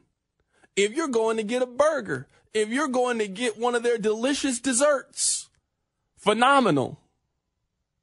Rob, you live in Kansas City. So you're telling me that you were willing to drive past world-famous barbecue places that serve pulled pork, that would be happy to put that pulled pork onto a sandwich and drizzle it with barbecue sauce. And now you're telling me that you're up for trying the pulled pork at Sonic? Rob, what's going on? Got to give it a shot. And then, hold on, this isn't even the craziest thing. So today I say, hey, I want to talk about this on the show. He's like, what about the Super Bowl? Don't worry, we'll get to it. And then Rob says to me, you've never had the brisket from Quick Trip? No! Why have you had the brisket from Quick Trip? Quick Trip is for gas. It's for drinks. It's for going to get cigarettes, scratch-off tickets. If you really want to get crazy, go get yourself a breakfast sandwich from there. Go get yourself a taquito. Go get yourself one of those little buffalo chicken things. Go get yourself a hot dog. You've ordered the brisket sandwich from Quick Trip? I mean, much like a hot dog, I was in the mood. I was in the mood. I was there. It was available. I ate it. It was Quick Trip food, so you know it was good. Is the brisket better at any of our barbecue establishments? Yeah. But was I at Quick Trip and had a hankering for barbecue and it was right there? Also, yes. The best ability is availability, and in that moment, the availability was me at Quick Trip. Sidebar, it was pretty good. You got to be down bad to get the brisket sandwich. You got to really be down bad. Someone said, Carrington, if you ask anybody in the know, they will tell you this, but I deliver the meat for Jack Stack and the barbecue at Quick Trip. It's the same. Good text, person. See, I was really just eating Jack Stack at my local Quick Trip. I'm not. That's not a dice roll that I'm willing to take. It's not a dice roll. Not at all. I'm going to if you're telling me that it's the same, if that's what you're telling me, if you're telling me that it's the same as Jack Stack, then why not just go to Jack Stack? Why not go? Because availability. I'm not going to have to get a reservation, go all the way to the one across town, sit, wait, get my table, order. You're taking up time, my guy. I was at Quick Trip. I was getting some gas. I was inside. Boom! Jack Stack sandwich in my hand. Someone on the text line says, C-Dot, you sound a little privileged right now. How? We live in Kansas City, Missouri, home to the best barbecue in the world. Our barbecue is so good that your 8th favorite barbecue place would be the best restaurant in 85% of cities in America. Don't cheat yourself, treat yourself. I'm not going in there and getting the brisket from Quick Trip. No. The same way that I love crab. I love lobster. I'm not getting the McFish. Why? Why would I do that to myself? This sounds like a first-class trip to the bathroom. There's space in this world for both, though, Carrington. No. There are Taco Bells in Texas. They exist. There are Taco Bells in Kansas City near the Taco Trail. They exist. Both can live in their own hemispheres. Is it better than regular barbecue? Of course not. But is it good considering it's a barbecue Quick Trip sandwich? Absolutely. Someone on the text line said, would you get sushi from the gas station? All right, you're asking for food poisoning now. You're asking for E. coli.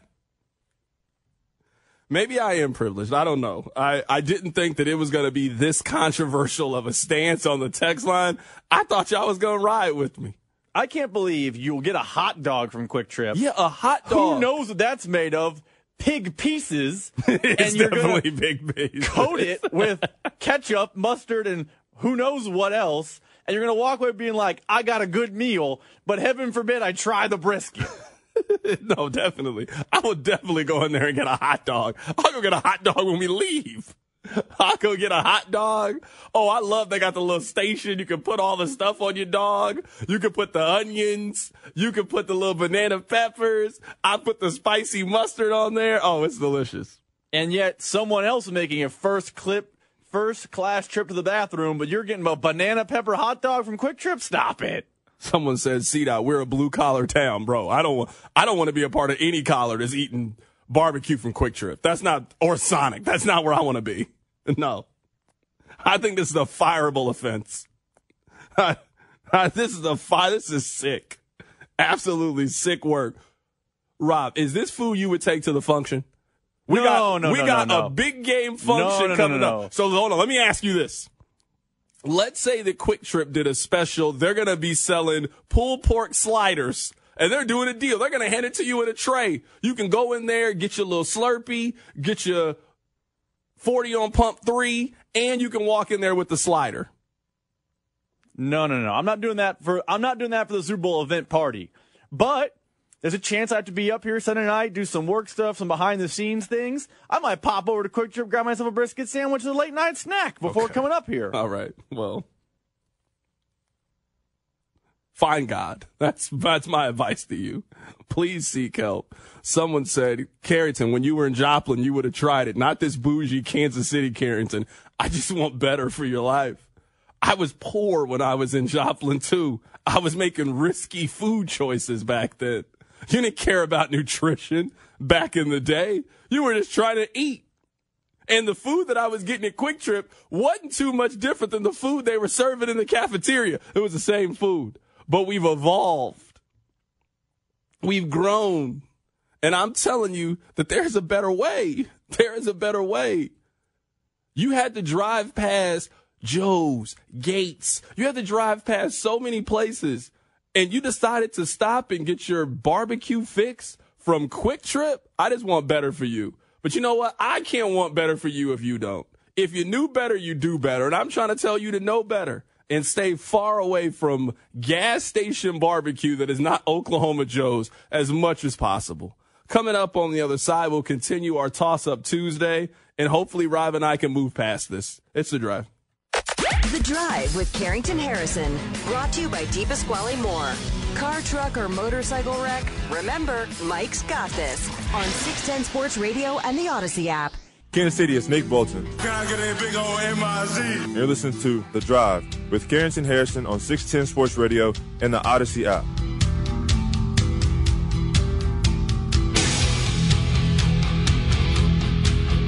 Hey, let me tell you guys that you can get 15% off online orders for carryout and delivery with promo code 610sports at Jefferson's. Great wings. I had them for the AFC and NFC championship game. They'll be a hit at your big game watch party. Limit one per customer on a minimum $40 order. 15% off online orders, carryout or delivery at Jefferson's. All you got to do is use the promo code 610sports. All right. We'll get back to stories here coming up in a bit.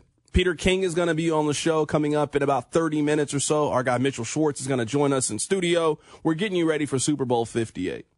I have two main things that I want to talk about here. First off, why are people keeping up with Kadarius Toney? Like, is there something that I am missing? So I did an interview yesterday on CBS Sports Radio. I went on with Maggie and Perloff. The first game question that I was asked was about Kadarius Toney. Hey, what do you think this means? What impact do you think he could have on the game? He's practicing again. I saw that people talked to him when he was at Super Bowl Media Day. Am I missing something about Kadarius Toney? Rob, you want to know how many yards Kadarius Toney has had since joining the Kansas City Chiefs? You want to know how many yards he's had? He has 430 yards from scrimmage since joining the Kansas City Chiefs. Why is Kadarius Toney somebody that people are keeping up with? Why is anyone interested in Kadarius Toney? Why do you guys care about Kadarius Toney? They're fine at wide receiver heading into this matchup. They're more than fine.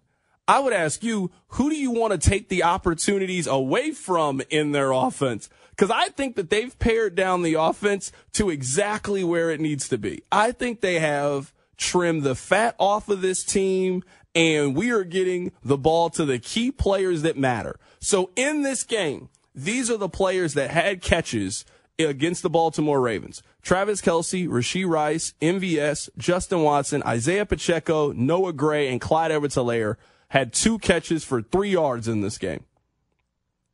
Can you tell me whose opportunities do you want to take the ball away from? Do you want to give Kadarius Toney carries in this game? Do you want to throw the ball to Kadarius Toney? Is this about him helping in punt coverage? Like, what role do we think that Kadarius Toney can help them with in Super Bowl 58?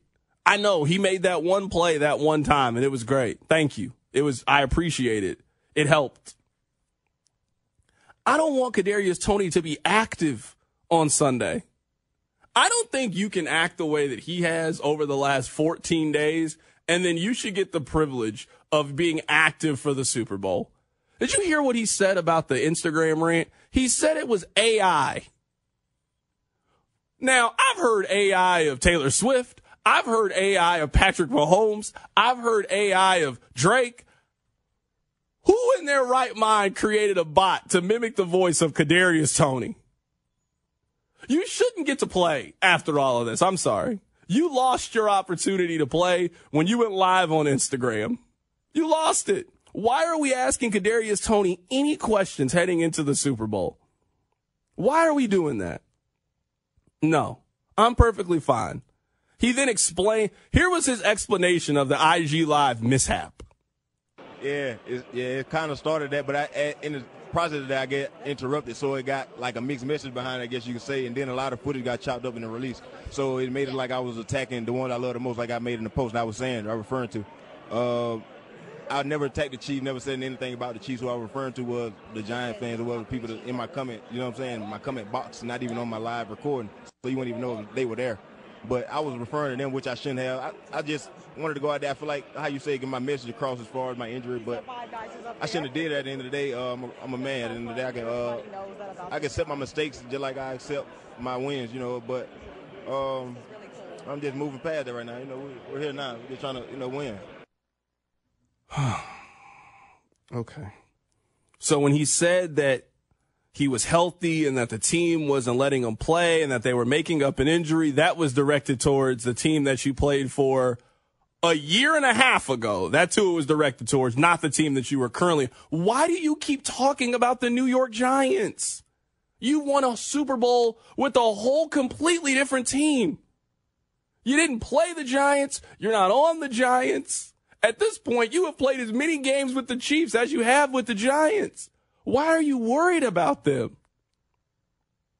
Kadarius Toney this year had 58 punt return yards. 58. I know. Last year in the Super Bowl, he made a big play. And it was great. And it was exciting. And we cheered. I get it. He caught a touchdown in last year's Super Bowl. I understand. You guys haven't noticed that their offense has been better since he hasn't been on the field.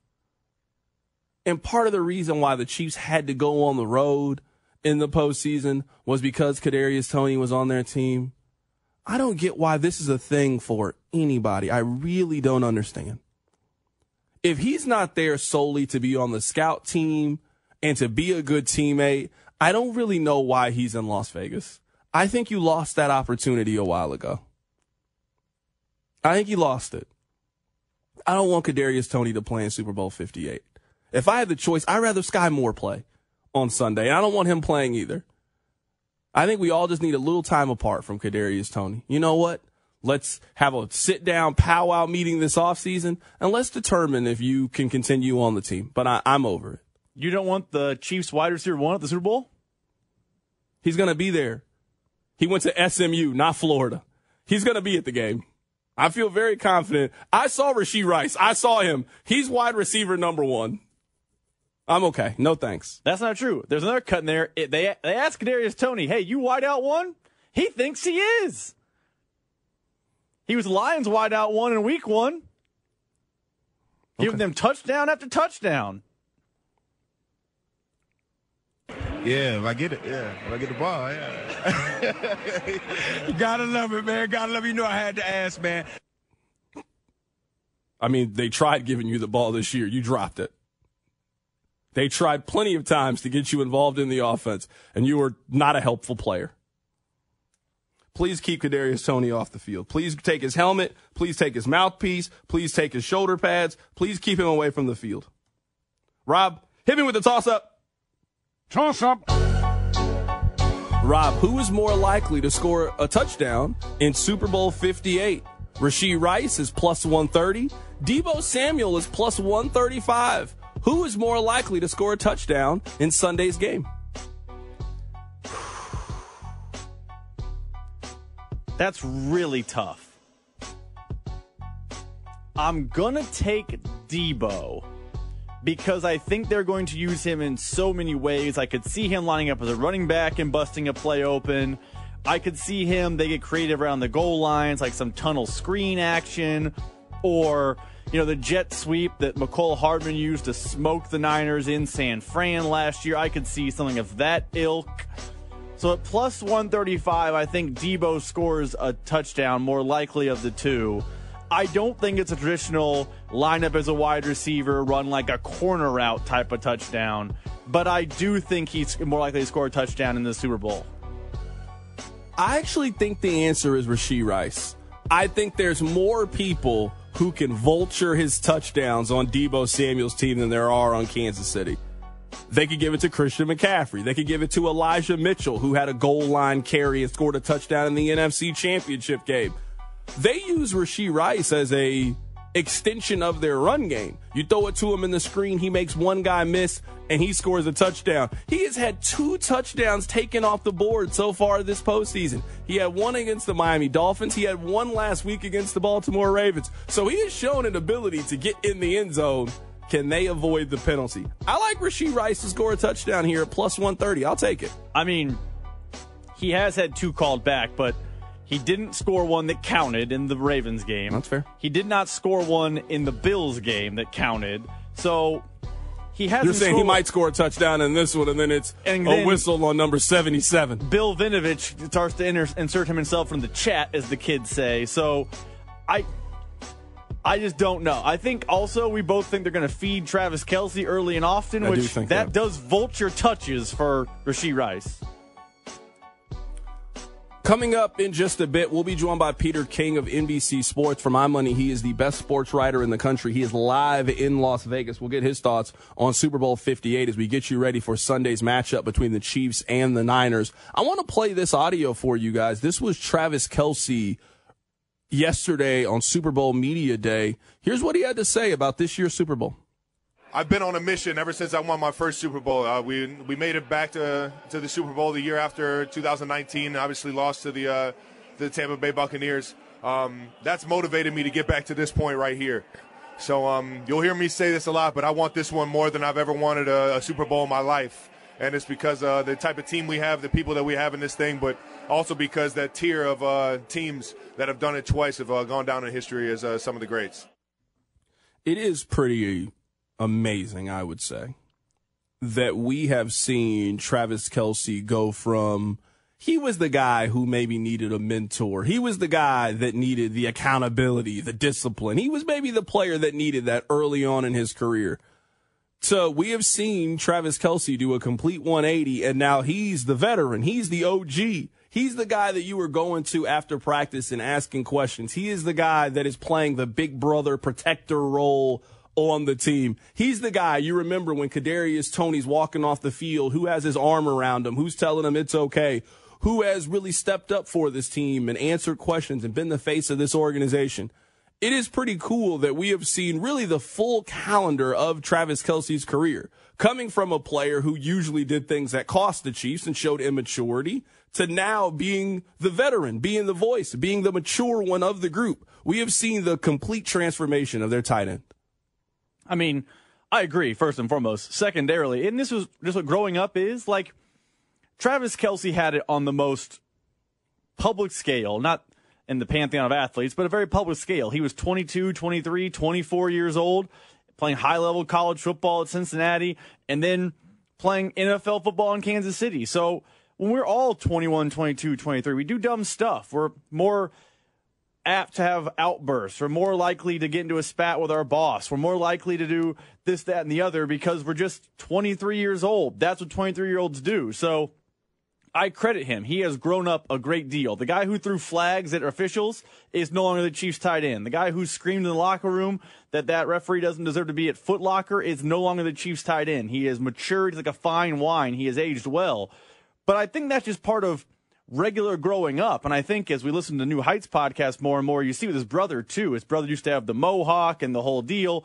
But he's also growing up and becoming a family man. And Travis Kelce's now growing up. He's in a serious relationship. I think we should credit him, but I don't think it's some, oh my goodness, can you believe he made this pivot? It's a pivot most people make in their lives. Has there been anything that you feel maybe more confident in heading into a game of this magnitude than how involved Travis Kelce is going to be and how well you expect him to perform in this game?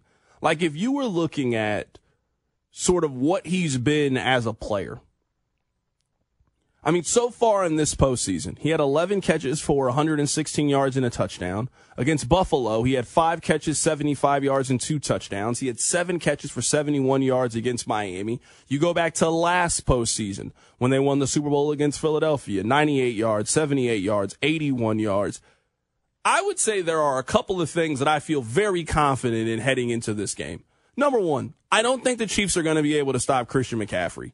I think you can limit Christian McCaffrey, but I don't think on Monday we're talking about Christian McCaffrey had 13 carries for 37 yards.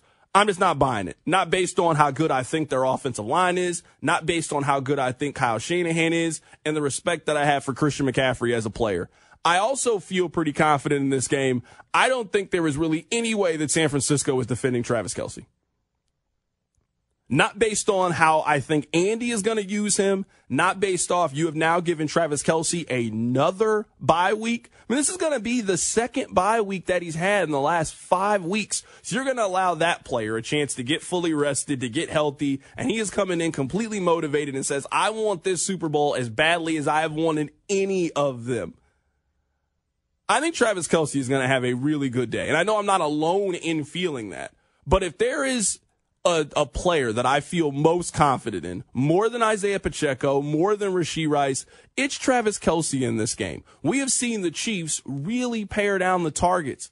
They're going to throw it to Travis Kelce between 9 to 12 times in this game. If you give Travis Kelce 12 targets, you are not holding that guy to 41 yards. It's just how bad is the damage. The same way that I feel that way about Christian McCaffrey, it's the same way on the other end with Travis Kelce. How bad is the damage? Is it 5 catches for 75 yards? Or is it 10 catches for 130 yards and 2 touchdowns? How can San Francisco limit and potentially slow down Travis Kelce, vice versa with Christian McCaffrey, is one of the big matchups in this game. We're going to have another 3+ shows to break this down, but I'm interested in that comment because me and you are going to differ. I'm relatively confident that you can slow down Christian McCaffrey. I think game script has a chance to slow down Christian McCaffrey. The Ravens just straight abandoned the run, but I think the game script pushed them into that. I could see a scenario where the Niners get down and they run into the same problem.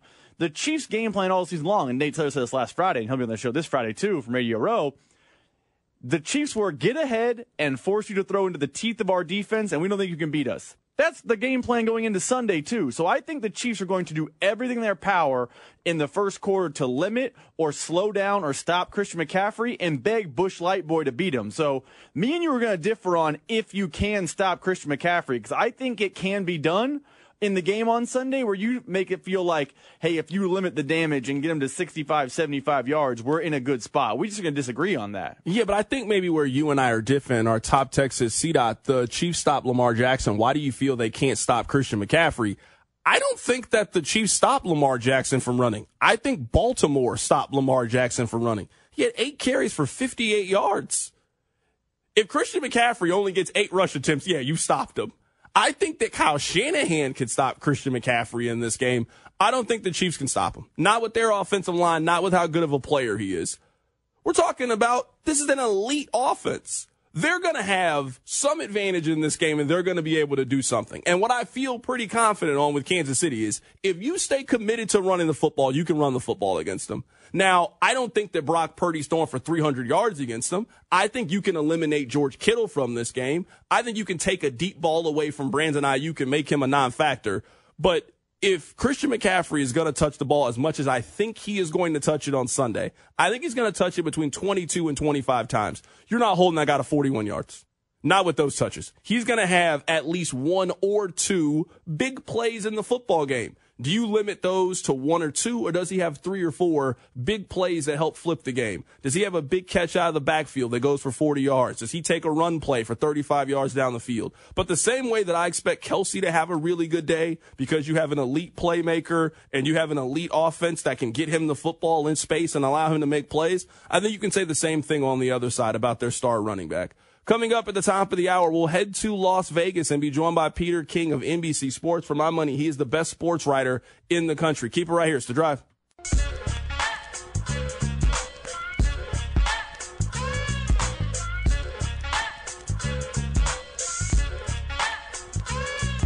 Let's head to the phone lines right now and be joined by our next guest. He is our Odyssey NFL insider, Peter King. Insider calls are brought to you by Old Spice. Men have skin too. He's with NBC Sports. And for my money, he is the best sports writer covering the National Football League, helping you get ready for Super Bowl 58 between the Chiefs and the Niners. Peter, we appreciate your time. Thanks for hopping on today. Hey, Carrington. Happy to do it. How are you? Absolutely. Doing fantastic. Let's start with this. What is your biggest or most favorite storyline heading into this game? The fact that the last pick in the draft is 4 quarters from winning the Super Bowl, and last pick in the draft in 22. And in order to do so, he'd have to beat the best quarterback in today's game and already one of the best quarterbacks ever. So all I know is that if Brock Purdy wins, if the San Francisco 49ers win this game, I don't know that there have been many more interesting stories in recent sports history than that one. Peter, it's interesting that for a player who has had the success that he has had so early on in his career, I don't know if he has gotten the credit that maybe a lot of other young quarterbacks have. And I understand the position that he's in, the team, the talent that's around him. Do you think Brock Purdy is underrated coming into this game? Well, he's underrated by some, but he's not underrated by the people who count. Like I rode to work with Kyle Shanahan last Tuesday, and that's one of the topics we discussed. And he said to me in that drive, I'm just going to read you these couple of sentences from my column this week. This is Kyle Shanahan on Purdy and all that. I hear what people say. People down on him. It is comical. Playing quarterback is how you play quarterback. What if Joe Montana was in there? Joe's not going to run around like Lamar and Patrick, but he's Joe Montana. I'm not trying to compare him and Brock, but this is a big sport, huge media. People have to realize in our profession how the world works. Guys on TV have to talk. We only play once a week, and the rest of the week, everybody talks. And he made the point that one of the great things about Brock Purdy is he just doesn't care. He has a solidness to him as a person that what somebody talking on ESPN says about him, he has no interest in. He just doesn't care. And that's part of what makes him good, I think, because clearly, if you had rabbit ears, it's really going to affect you, and he doesn't. Right now, we're joined by Peter King of NBC Sports, taking a closer look at Super Bowl 58 between the Chiefs and the Niners.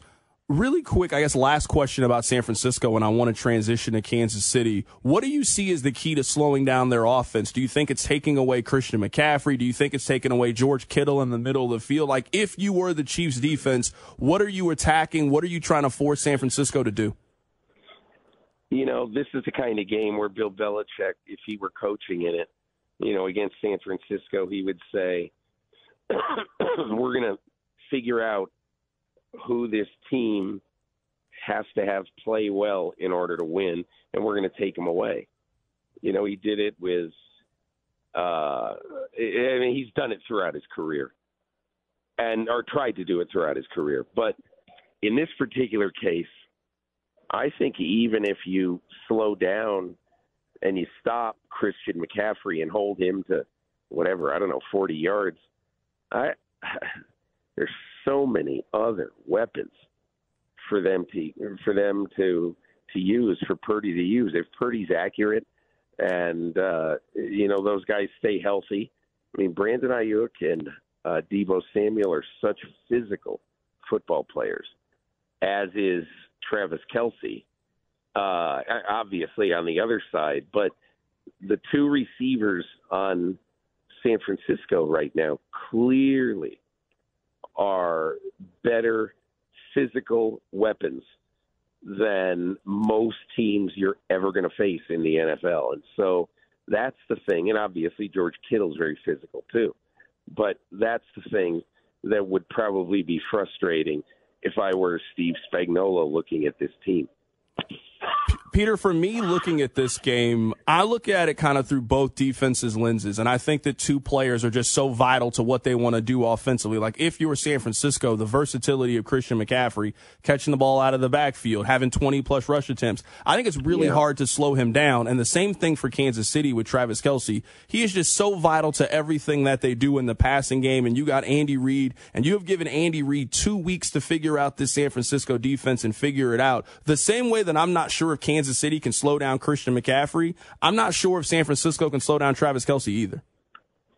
Yeah, well, I'm really not sure it's as much about slowing down these guys, but 3 times in the last year, I have witnessed Andy Reid make a call. Let's go back to the Super Bowl last year. He calls corn dog twice. He calls a play he's not called in over 1,100 snaps. He called this the first game of the season at Arizona, where the receiver goes into jet motion and sprints in toward the formation and then cuts on a dime and just runs right back out. Mahomes snaps it, and you gamble that the corner who is running with him is not going to be able to catch up. And both times, to Kadarius Toney first, to Sky Moore second, they totally confounded the Eagles, and that won them the Super Bowl. Now let's go to the New England game this year, where Matt Nagy, who is a great researcher of old football plays and old film, finds a game from the 40s from the Ivy League with a weird little single wing play where these guys they're going to play New England. They're not playing very well. And nobody in New England has ever seen anything like this, where Patrick Mahomes lines up in a 3-point stance and Jerick McKinnon's going to take the direct snap. It's just weird. And that's a touchdown. And then they did the same thing against Buffalo. What team knows Andy Reid better than Buffalo, which he's played 6 times in the last 4 years? And what coach knows him better than Sean McDermott? And so you look at it and you basically say what has happened here is that Andy Reid has come up with stuff, and they score a touchdown on the play that they pull out of their hat with Travis Kelce. They haven't run it in 7 years in a game, and they throw a little screen, what was almost like a screen in the flat, to Kelce, and he scores a touchdown. So Andy Reid just figures stuff out. And I think that is as dangerous as the players that he has. It's the brains that Andy Reid uses. Right now, we're joined by Peter King of NBC Sports. He is our Odyssey insider. All of our insider calls are brought to you by Old Spice Gentleman's Blend Body. I understand that Patrick Mahomes and Travis Kelce take up a lot of air, just their superstardom. I really feel like in the AFC Championship game that some of the attention started to shift towards this defense and how good they were against the Ravens, and the Ravens only scoring 10 points in the game. I think in this that each Super Bowl has a way of sort of freezing time, that if this defense plays really well, and they do a great job against Christian McCaffrey, and they take away all of the options that we know San Francisco to have, if this team in 3 straight weeks beats Josh Allen, Lamar Jackson, and this San Francisco offense, I think this defense is going to get a lot of credit historically, and people are going to speak very, very highly of this defense 20, 30 years from now whenever they go back and look at this year's Super Bowl. Well, they should. I mean, if they hold San Francisco to the teams, or not past the teams, maybe the 11 starting players on that defense should share the MVP trophy of the Super Bowl, because that will be just huge. And they basically stuck it to Lamar Jackson. And, hey, we can talk about what happened in Buffalo all we want, but that defense made a lot of plays, even though Josh Allen made a couple of pretty big mistakes at the end. But you're right. Right now, we're talking to Peter King here for a couple of more minutes. Peter, what is your keys to the game here on both sides? What's your key to a Kansas City win? What's your key to a San Francisco win? Isaiah Pacheco for Kansas City, because I think that it's possible with the physicality of that defense. Look, of the San Francisco defense, it is possible that they could stonewall Isaiah Pacheco for much of this game. But Isaiah Pacheco has really made a name for himself for about the last half season for running with a certain amount of violence. So I think the ability of him to either continue that, if he continues it, I think it bodes well for a Kansas City win. And if he doesn't, and everything is on Mahomes, it's going to be harder for him. And I think on the other side of the ball, look, you simply do not know how Brock Purdy is going to handle this. He's handled almost everything. Now, he's had some weak moments against Green Bay for 3 quarters and against Detroit for 2 quarters. And now he comes into the Super Bowl, and it's easy to say, man, this guy's handled every challenge, all that stuff. We know that the moment's not going to be too big for Mahomes. He's had 20 of these moments already, or 10, let's say at least, of mega games. And never do you watch Patrick Mahomes play and say, well, he choked on that one, or, man, he short-armed that throw. He must be feeling the heat. So, but we don't know that about Brock Purdy. And I think he's going to handle it fine because that's his personality. But until he does it, we don't know. Peter, I 100% agree with you, and I'll get you out of here with this. I mean, that's why I'm picking Kansas City. Like right now, if I am just laying down just the cold, hard facts, I know what Kansas City's quarterback is going to do in a game of this magnitude. I don't know what San Francisco's quarterback is going to do. Defensively, Kansas City's defense is playing better than San Francisco's defense. I was disappointed with their postseason run. The Lions scored 30 points on them, and Jordan Love had a lot of success against this San Francisco defense a couple of weeks ago. And in this kind of moment, I have seen Kyle Shanahan do something late in the fourth quarter to cost his team a game or not stick with the game plan, where I don't think Andy Reid does that. For that reason, I'm picking Kansas City to win this game 23-17. Where are you at, and who do you have winning Super Bowl 58? I cannot pick against Mahomes. I just don't think it makes any sense. But I think the game is going to be high scoring. 34-30, something like that. I think there's going to be a lot of points. And one of the reasons I think that is that both of these teams are extremely smart and know how to do stuff that the other defense is not going to be prepared for. So I like Kansas City, and I like it to be high scoring. And that is Peter King joining us on the show today. He is our Odyssey NFL insider, does fantastic work with NBC Sports. I think he is the best sports writer covering the NFL, and all of his insider calls have been brought to you by Old Spice. Peter, we appreciate you joining us. Enjoy Super Bowl week. Thanks a million, Carrington. You have a great one, too. Absolutely. That's Peter King of NBC Sports joining us on the show today. I want to react to what he said there about this game being high scoring. The over-under is at around 48.5 the last time I checked, Rob. He thinks this game is going to be played into the 60s. I'll get your reaction to that coming up on the other side. Plus, we'll have our guy Mitchell Schwartz is going to join us in studio coming up at the bottom of the hour, and we will get his stories about playing in this same Super Bowl 4 years ago against this same team. Keep it right here. It's The Drive. You're listening to The Drive with Carrington Harrison, brought to you by DePasquale Moore. Car, truck, or motorcycle wreck? Remember, Mike's got this on your official broadcast partner of the Kansas City Chiefs, 610 Sports Radio. Download the Odyssey app and listen to The Drive with Carrington wherever you are. So coming up in about 10 minutes or so, we're going to be joined by Mitchell Schwartz. Is going to join us in studio today. We have been getting stories from members of the 2019-2020 Kansas City Chiefs who won the Super Bowl 4 years ago against the San Francisco 49ers. We just had Peter King on the show of NBC Sports, and he thinks that the Super Bowl is going to be high scoring. I cannot pick against Mahomes. I just don't think it makes any sense. But I think the game is going to be high scoring. 34-30, something like that. I think there's going to be a lot of points. And one of the reasons I think that is that both of these teams are extremely smart and know how to do stuff that the other defense is not going to be prepared for. So I like Kansas City, and I like it to be high scoring. I mean, reasonable minds can certainly disagree about the Super Bowl.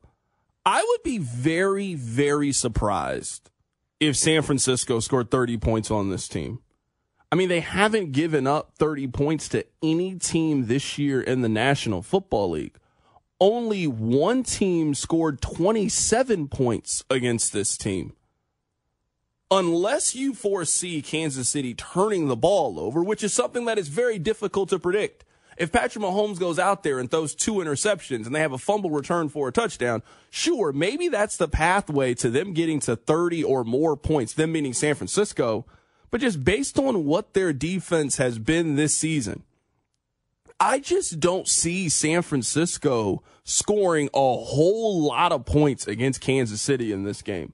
I think they'll be able to move the football against Kansas City. We've kind of seen that you can move the ball between the 20s against Kansas City, but the red zone defense has been really good, and this defense has normally answered the call in really big scenarios.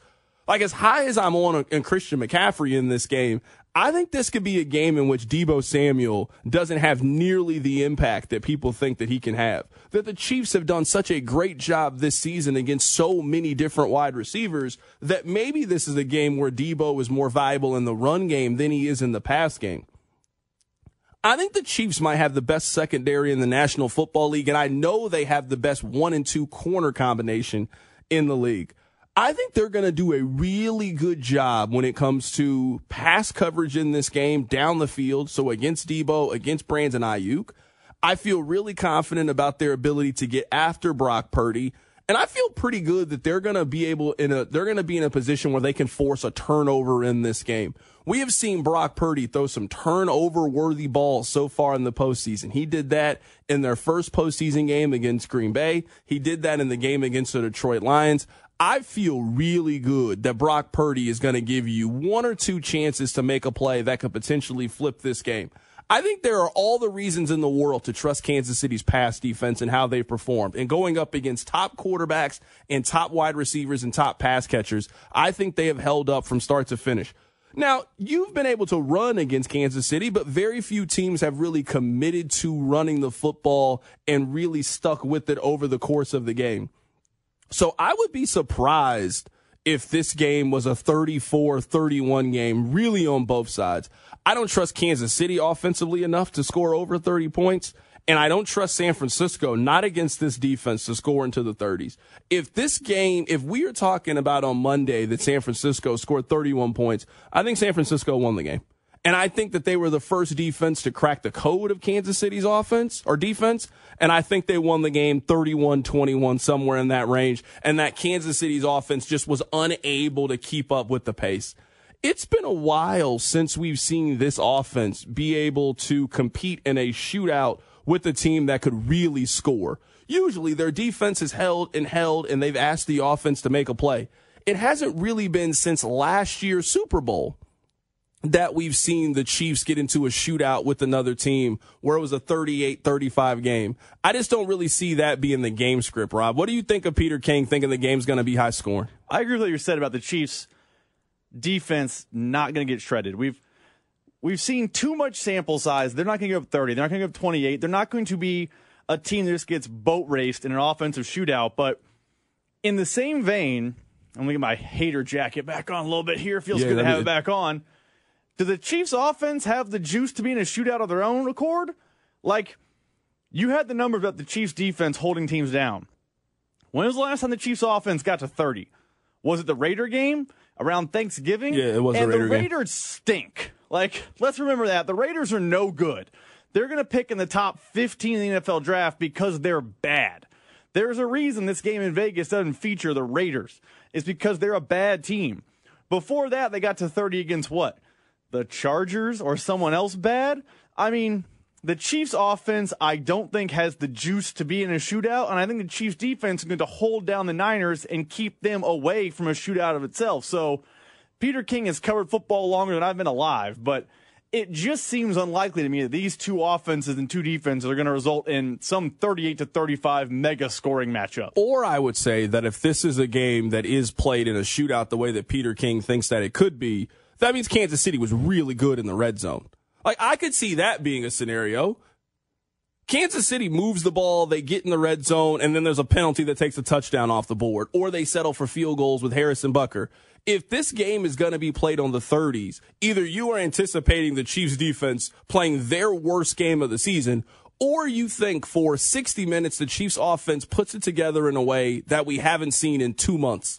Now, I thought their offense was actually pretty good in the game against Buffalo. I think San Francisco was better than Buffalo, but I thought offensively they were probably as close to their capacity that I think this team could be.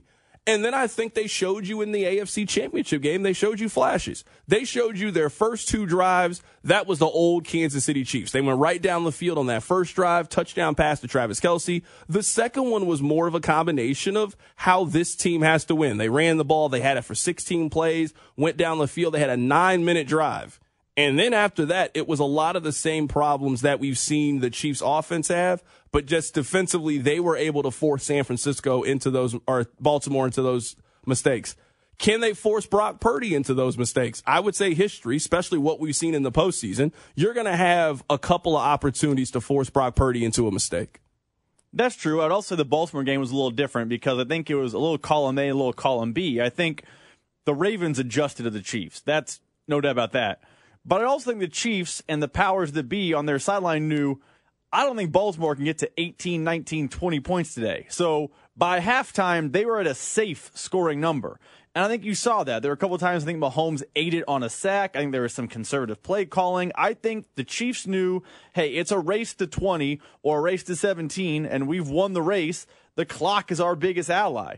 I don't know that same energy is going to be felt in the Super Bowl. If it's a race to 20, I don't know the Chiefs can just stall out at 17, 18, 19 and feel like we still have the D to hold them down. So if the Ravens game were the game script, that's a problem for the Chiefs because that offense just evaporated in the second half. I do agree with Peter King that I think, like, if you're looking at this to like a completely neutral lens, I think the most interesting storyline is Brock Purdy and the uncertainty of what version of Brock Purdy is going to play in this game.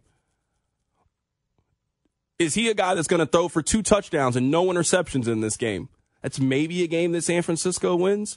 Or is he going to be the same version that played against the Green Bay Packers? That is a game that I think Kansas City wins pretty comfortably. I would say they win if he plays how he did against the Lions. Like, I think he is going to have to play better than he has in his last 4 postseason games in order for them to win. And this is probably the toughest defense that he's gone up against so far in his young career. Coming up on the other side, we'll be joined in studio by Mitchell Schwartz, all-pro right tackle. He was on the Super Bowl team that beat the San Francisco 49ers. We'll get his stories coming up. Keep it right here. It's The Drive.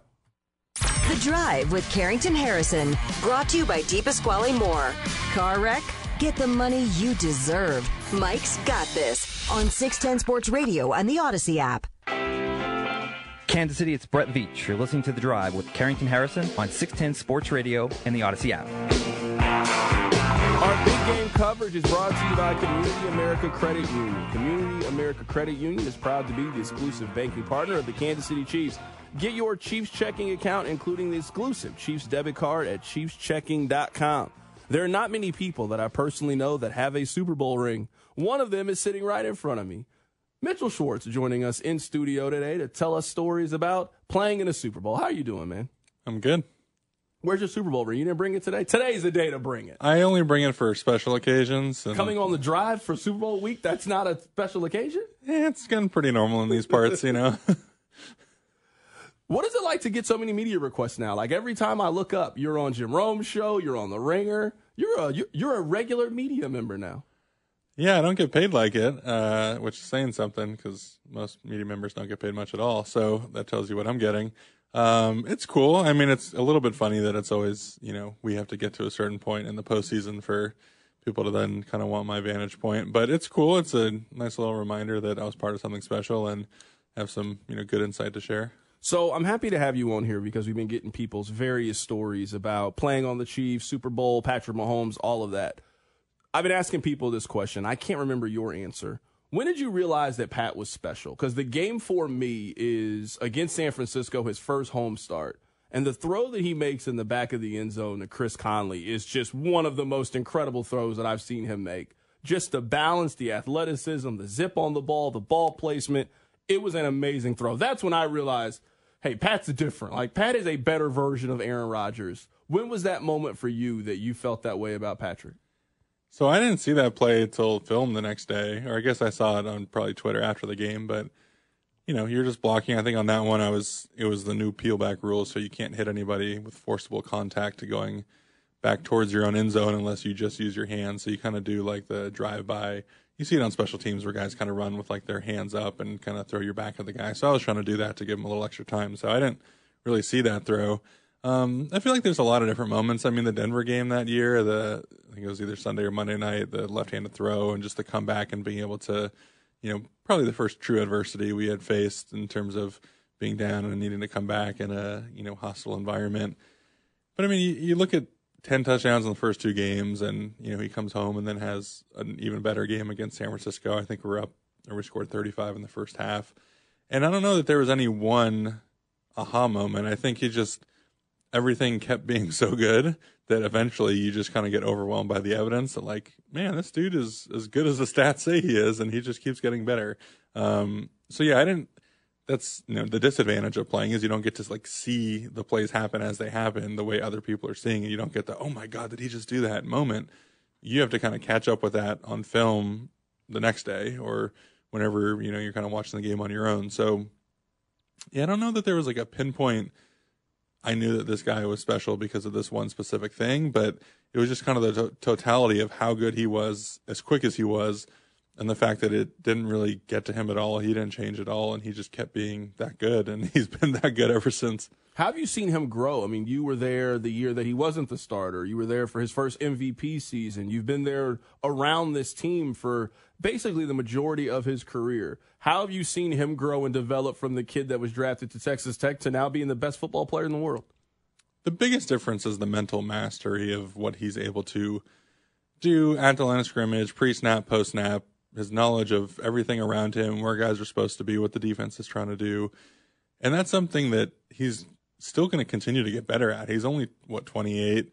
He's only played 6 seasons. He still has so much more experience to learn from in the NFL. And so that's kind of the cool thing with his career is the physical is going to keep getting a little bit better. I mean, obviously, he's got a good workout guy and Bobby, and they are able to keep him healthy, and they're able to do cool things and flexibility and all that. But he's 28. Most guys' physical prime is like 28 to 32, 33. So if you kind of think about it in terms of he's just hitting his quote-unquote normal physical peak of what most guys would go through, combined with 6 years of experience, and by the time he's in his early 30s, 8, 9, 10 years of experience, he's going to keep getting better. And I kind of made that argument early in his career that the stats might never look as good as it did those first couple years because they were so ridiculous, but he's going to become a better quarterback. And I think Travis Kelce talked about this recently, that Pat's as good as he's ever been because of the mental mastery, because of all the things he can do pre-snap to get everyone in the right spot, to know where to go with the ball.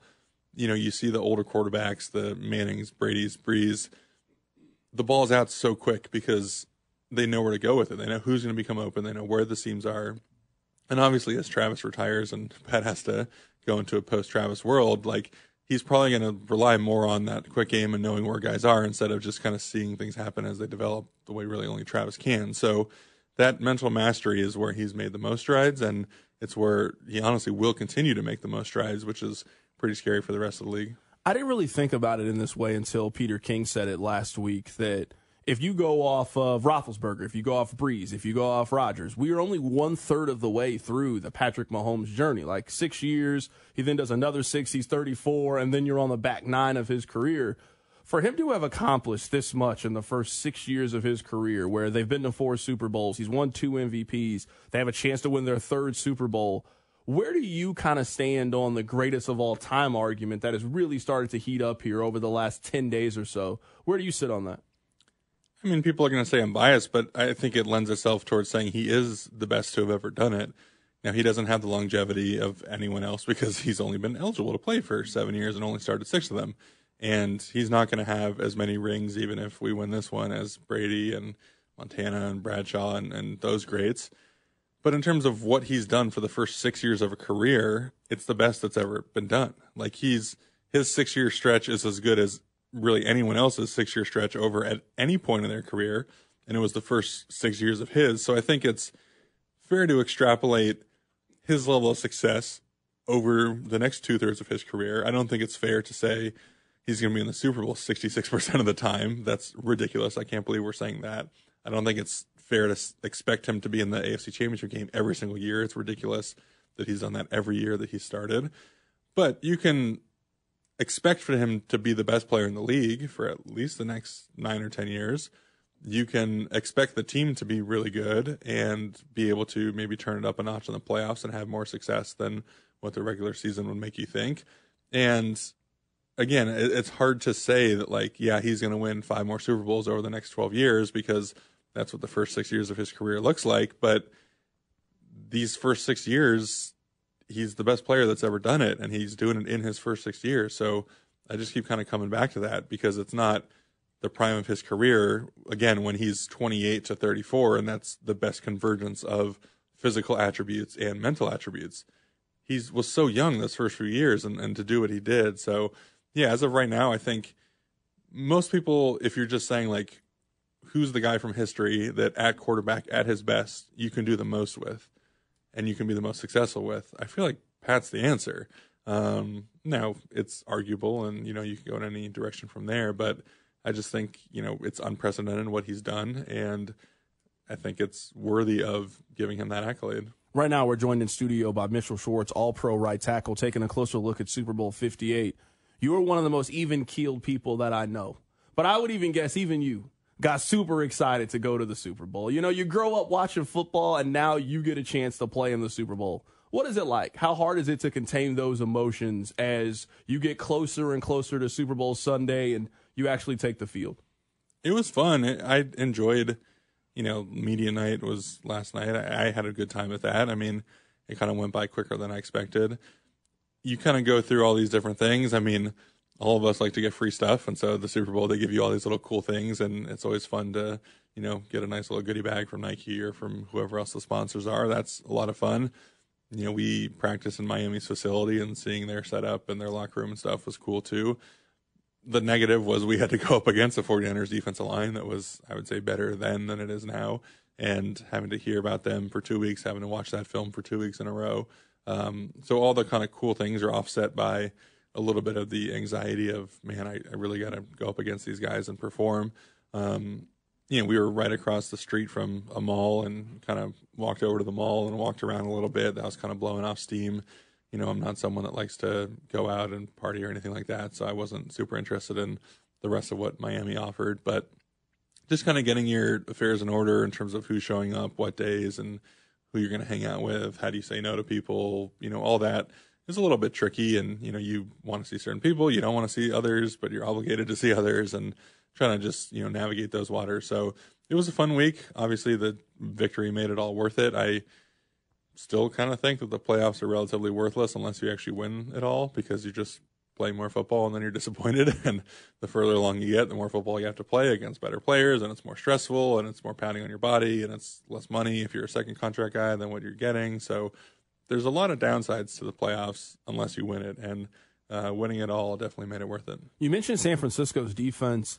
I've been sort of disappointed in how they've played in their first 2 postseason games. I don't think they were that great against the Green Bay Packers, and I just saw the Lions score 30 points against them. Like, as much as the conversation is about Brock Purdy, which is understandable given his pedigree, where he was drafted, and somewhat of his inconsistent play at times in the postseason, I don't think not nearly enough attention has been put to the fact of all the units in this game. So Kansas City's offense, Kansas City's defense, San Francisco, vice versa. Their defense is the worst unit in this game, in my opinion, especially when you factor in, I know Kansas City's offense can be inconsistent. They still got Patrick Mahomes. They still got Travis Kelce. I have far more confidence in Kansas City's offense going into this game than I do San Francisco's defense. I agree, and at this point in time, I don't think it's particularly close. I think San Fran has missed a lot of tackles, which we don't expect of them, especially with the linebackers that they have. I think the defensive line that makes a lot of money and that's as heralded as it is isn't performing up to their level. And now, so the flip side of that is Detroit probably has the best O-line, or one of the top 2 or 3 O-lines in the NFL. Green Bay is maybe top 3 to 5 offensive line. Their line is always really good and had a pretty good season. And the way our line has been playing the last few games, if we keep it up and we perform to a similar level that those 2 offensive lines did, I think that's the key to neutralizing this defense, which has always been, even back when we played them, 5 years ago, that was the key for us up front. We have to block and we have to give Pat enough time. And that was his little throwaway line in the Wasp clip is, do we have time to run Wasp? That means, can the guys protect up front long enough for me to get this playoff? Because, we hadn't been doing the best job of that. And so if our O-line keeps playing the way we have been, then their defense is going to keep looking the way they have been, and we're going to put up 42 points. And that's kind of the interesting, I think, schematic matchup as well, because, for people that kind of look at all the information on this game and they've heard people talk about it, like, the thing with the 49ers defense that everyone's talking about is that they're relatively stagnant compared to some other defenses, especially compared to Baltimore's that we just played.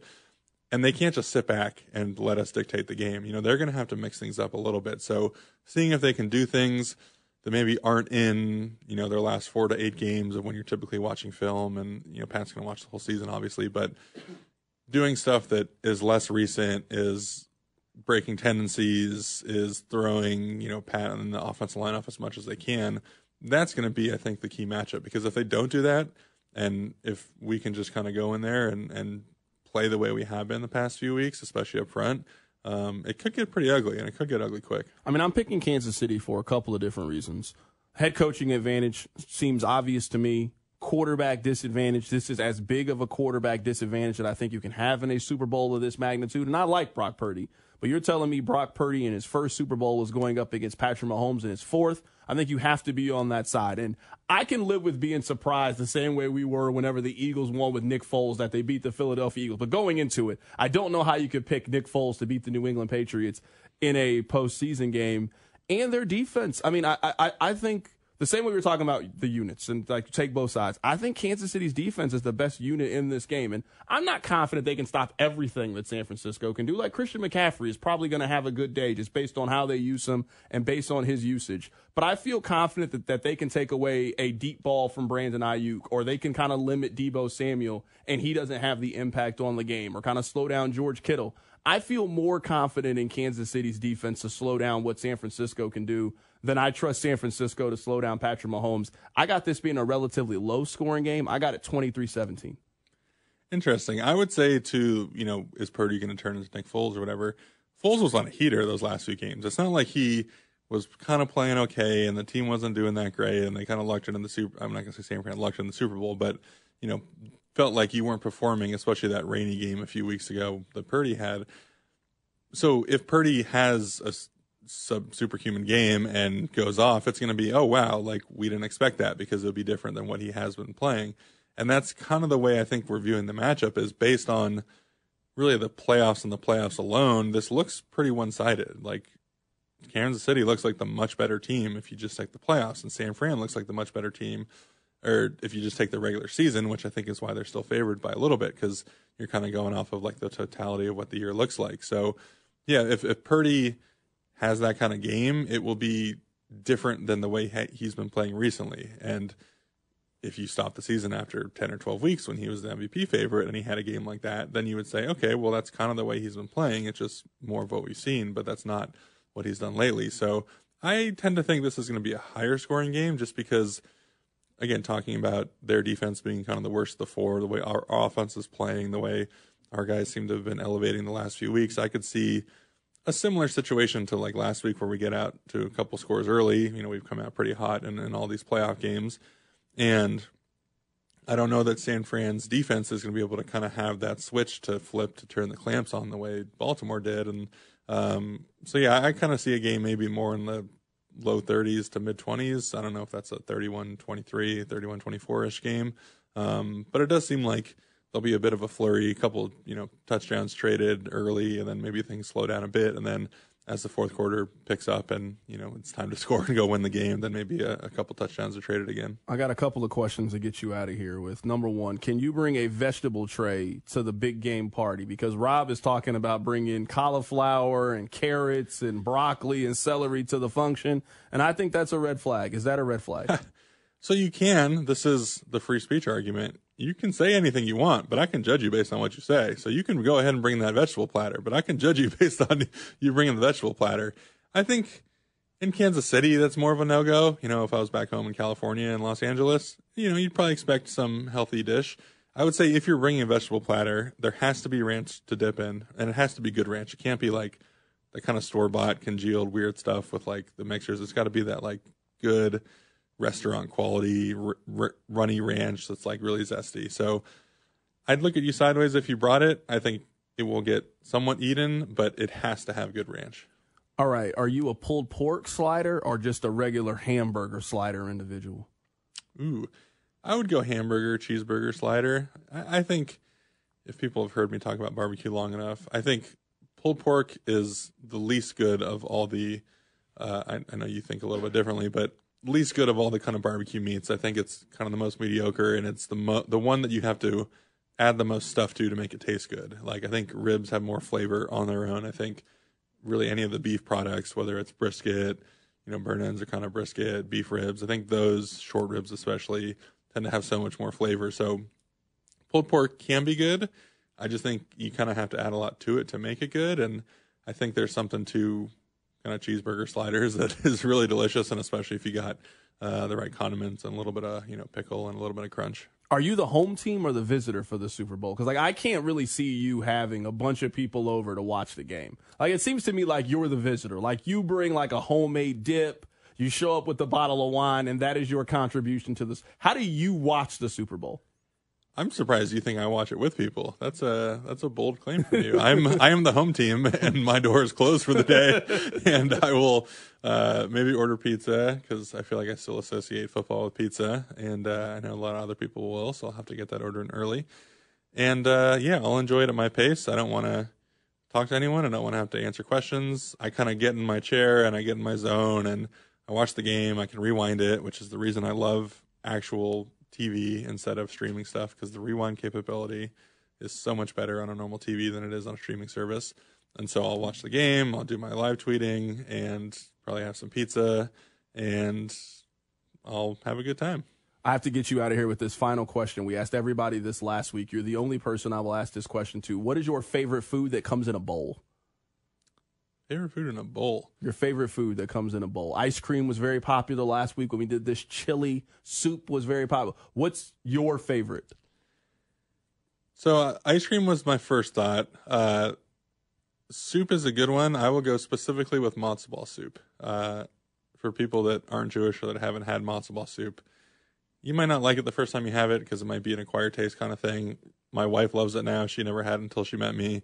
I love matzo ball soup. I love soup in general, and matzo ball soup just kind of hits all the feels for taste and comfort and kind of remembering what childhood was. So I'm going to stick with that as my answer. That is our guy, Mitchell Schwartz, joining us in studio, all-pro right tackle, and here to get you ready for Super Bowl 58. Mitch, always great talking football with you, my man. Same. This is a fun week. I hope to see a good game. Absolutely. Coming up on the other side, we'll get you ready for Super Bowl 58 by taking a look back to Media Day yesterday. And you know what? Travis Kelce handled himself like a true superstar. We'll talk about it. Keep it right here. It's The Drive.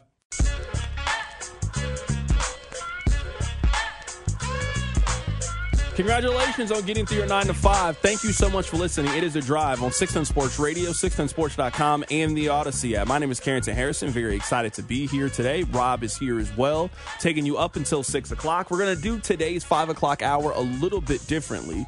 Earlier today, Clark Hunt, owner of the Kansas City Chiefs, was on the station. He was on the midday show. We'll play the best of that conversation coming up in 30 minutes. If you missed the owner of the Kansas City Chiefs, you can check out the podcast page, 610sports.com, also the Odyssey app, or you can just stick around until 5:30 and we can all listen to it together. So we'll do that coming up in just a little bit. Before we start to talk about yesterday's Media Day, I want to tell you how disappointed I am in the San Francisco 49ers and how they are setting themselves up for the complaints. Now, I don't know if you guys will know this or not, but the Chiefs, they haven't beaten a playoff opponent in probably 3 years. Every time the Chiefs beat somebody, something is the reason why. Whether it's the field, whether it's the officiating, whether it's the time of day, whether it's some conspiracy, it wasn't written into the script. The Chiefs never beat anybody. It is some divine intervention that constantly chooses that a team in the middle of the country that is the 35th biggest media market, they're just out to get them. So yesterday, I don't know if you guys knew this or not, but the Chiefs practiced in pads yesterday. They chose to. The Chiefs as a team decided, hey, it's Super Bowl week. We want to set the tones. They have not practiced in pads since October. That's not part of the NFL anymore. You don't practice in pads. They wanted to yesterday. That's day one. We're setting the tone. We're setting the tempo. This is a business trip. San Francisco was complaining about the field.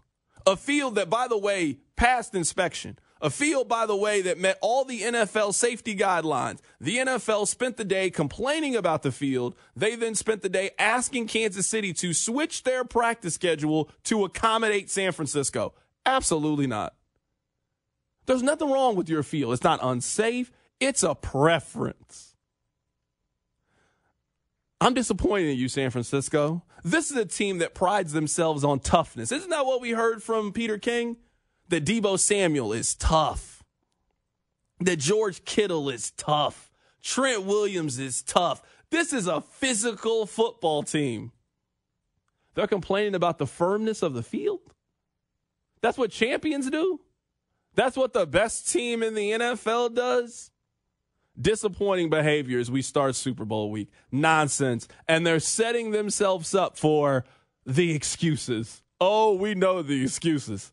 Cincinnati had a bunch of excuses when they lost last year in the AFC Championship game. Philadelphia, they were triggered by a tick-tock.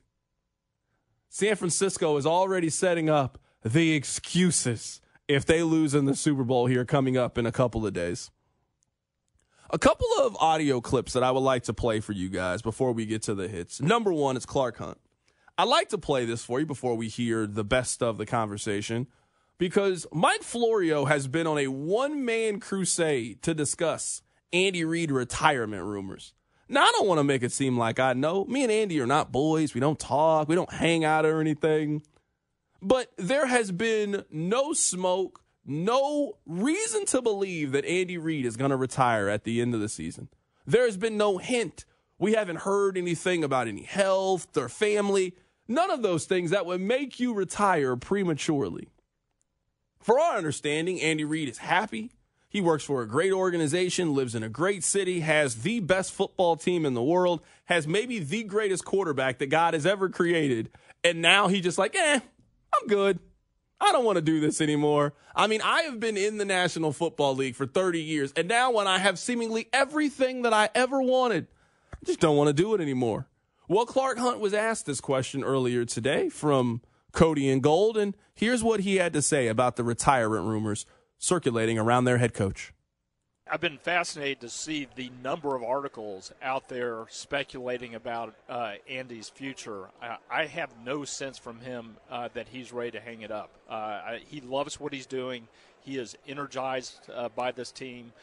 He has one of the greatest quarterbacks of all time.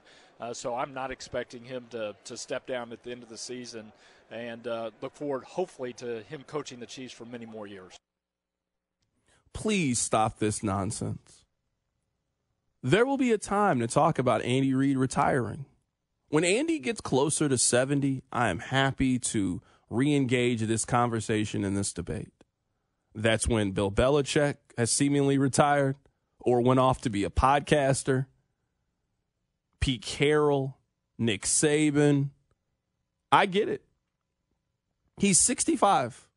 In 5 years, or not this time when the Olympics come, because the Olympics are coming up this summer. The next time we have the Summer Olympics, we can have that conversation. I don't even know where it is, Rob. Do you know where it is? I know they're in Paris in 2024. Do you know where the 2028 Olympics are going to be? When we get there, we can have a conversation about Andy Reid. Mark it down. I'll be here. You'll be here. We can have that conversation. But until then, no. He is not retiring. He is not going anywhere. He will continue to be the head coach of the Kansas City Chiefs. Another player that I feel very confident is not going to retire anytime soon is Travis Kelce. Listen to Travis Kelce's voice and tell me if you hear the voice of a player that is playing in his final NFL game. I've been on a mission ever since I won my first Super Bowl. We made it back to the Super Bowl the year after 2019. Obviously lost to the Tampa Bay Buccaneers. That's motivated me to get back to this point right here. So you'll hear me say this a lot, but I want this one more than I've ever wanted a Super Bowl in my life. And it's because the type of team we have, the people that we have in this thing, but also because that tier of teams that have done it twice have gone down in history as some of the greats. You can still hear a passion in Travis Kelce's voice. I still believe the fire is lit. I still think Travis Kelce is motivated by going out there and winning at a high level the way the Chiefs have. And I believe that he is motivated in trying to be the best tight end in the world. And as long as you have those two, and you have stayed relatively healthy. I know that this year he was banged up maybe a little bit more than normal. But he didn't have a significant injury this year. He missed, 2 games? One was by choice, and then the first one at the very beginning of the season. I think Travis Kelce is still motivated to go out there and play at a really high level. If anything, I think that next year it could be easier for Travis Kelce. The Chiefs are going to go out in free agency and give you some help, some additional help. Or they're going to spend a first-round draft pick to go get you a wide receiver in a very deep draft class. If anything, I think we could see that the Chiefs get closer and closer to not relying on Travis Kelce to be Superman, and we just need you to be productive. And, hey, if you can still be Superman, that's great. He was Superman in the AFC Championship game. It's a major reason why they won. He was the best skill position player on the field. He was incredible. 11 catches, 115 yards, 1 touchdown, had an incredible catch in the back of the end zone. Travis Kelce can still play this game at a really high level. Maybe he's not the same he was 2 years ago or 4 years ago, but he is still a matchup nightmare, and he will eat the middle of your zone. We have seen that too many times over the last 2 years. I don't think that Travis Kelce is done playing football anytime soon.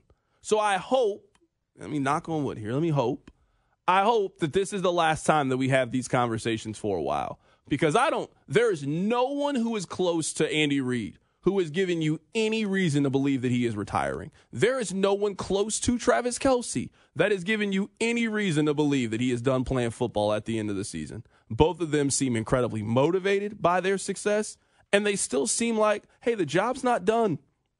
If you're Travis Kelce and you win this Super Bowl, knowing how close you are to Patrick Mahomes, you got a chance to help him do something that no quarterback ever has done. And you got a chance to be a part of a team that is doing something that no team has ever done before. Think about the great teams in NFL history, the Cowboys, the Niners, the Steelers, the Patriots. None of them won 3 in a row.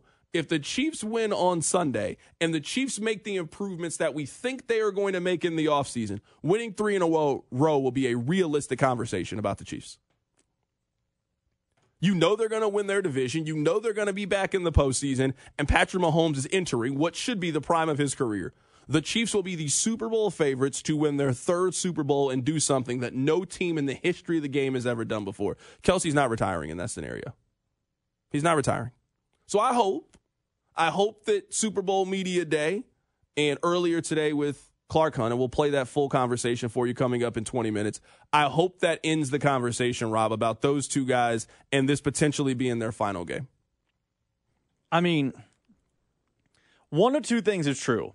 Either A, you're right, and this can just go away. Clark said it today. You'll hear the whole conversation here in about 20 minutes.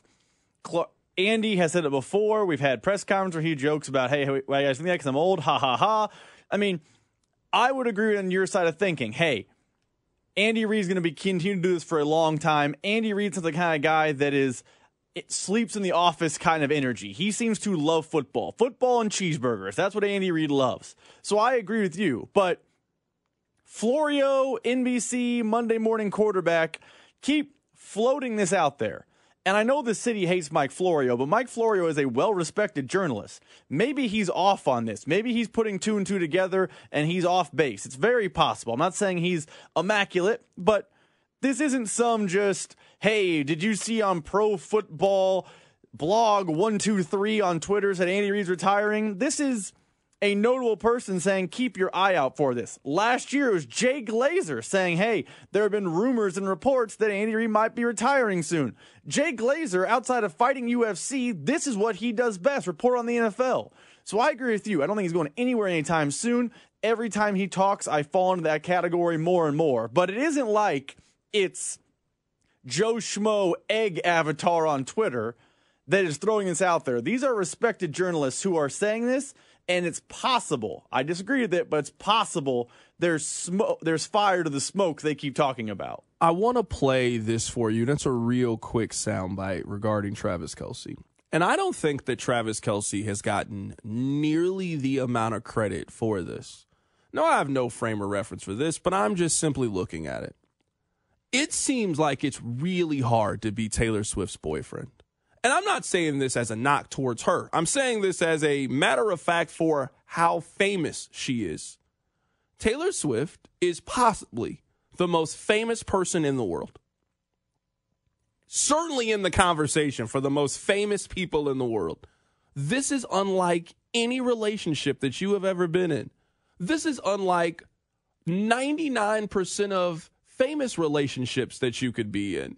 Like, he could be in a relationship with Demi Lovato. It would not register 1/100th based on how it's registered based on his relationship. The reason I bring this up is I thought yesterday at Super Bowl Media Day, he handled it as well as you can possibly handle it. And he looked very comfortable in doing it. Hey, I know that this is what I have signed up for when I decided to be in a relationship with this person. Because you got to think about Super Bowl Media Day. It's a lot of the nonsense. It's the riffraff. It's a lot of people trying to go viral for asking the question or doing some crazy stunt. And you are the it person. There is a difference between being a football star and a pop culture star. Travis Kelce has crossed over. He is your underground band that can now play Sprint Center. That's what he has turned into over the last 9 months or so. And you told me, Rob, and I don't know this. I don't know all of her relationship. You listen to it. You know who loves stories about, I don't know. It seems like this could crack a lot of normal people, or people buckle under the pressure of constantly being asked about your relationship. And no matter what you accomplish, they will always ask you questions about her. No matter what you do. Travis Kelce just had his best game of the season, and his team is going back to another Super Bowl. Rob, did you hear one football question that was asked to Travis Kelce? One. Is one of them gone viral? Hey, how's your girlfriend? Is she coming to the game? What does her album sound like? Constantly questions about this.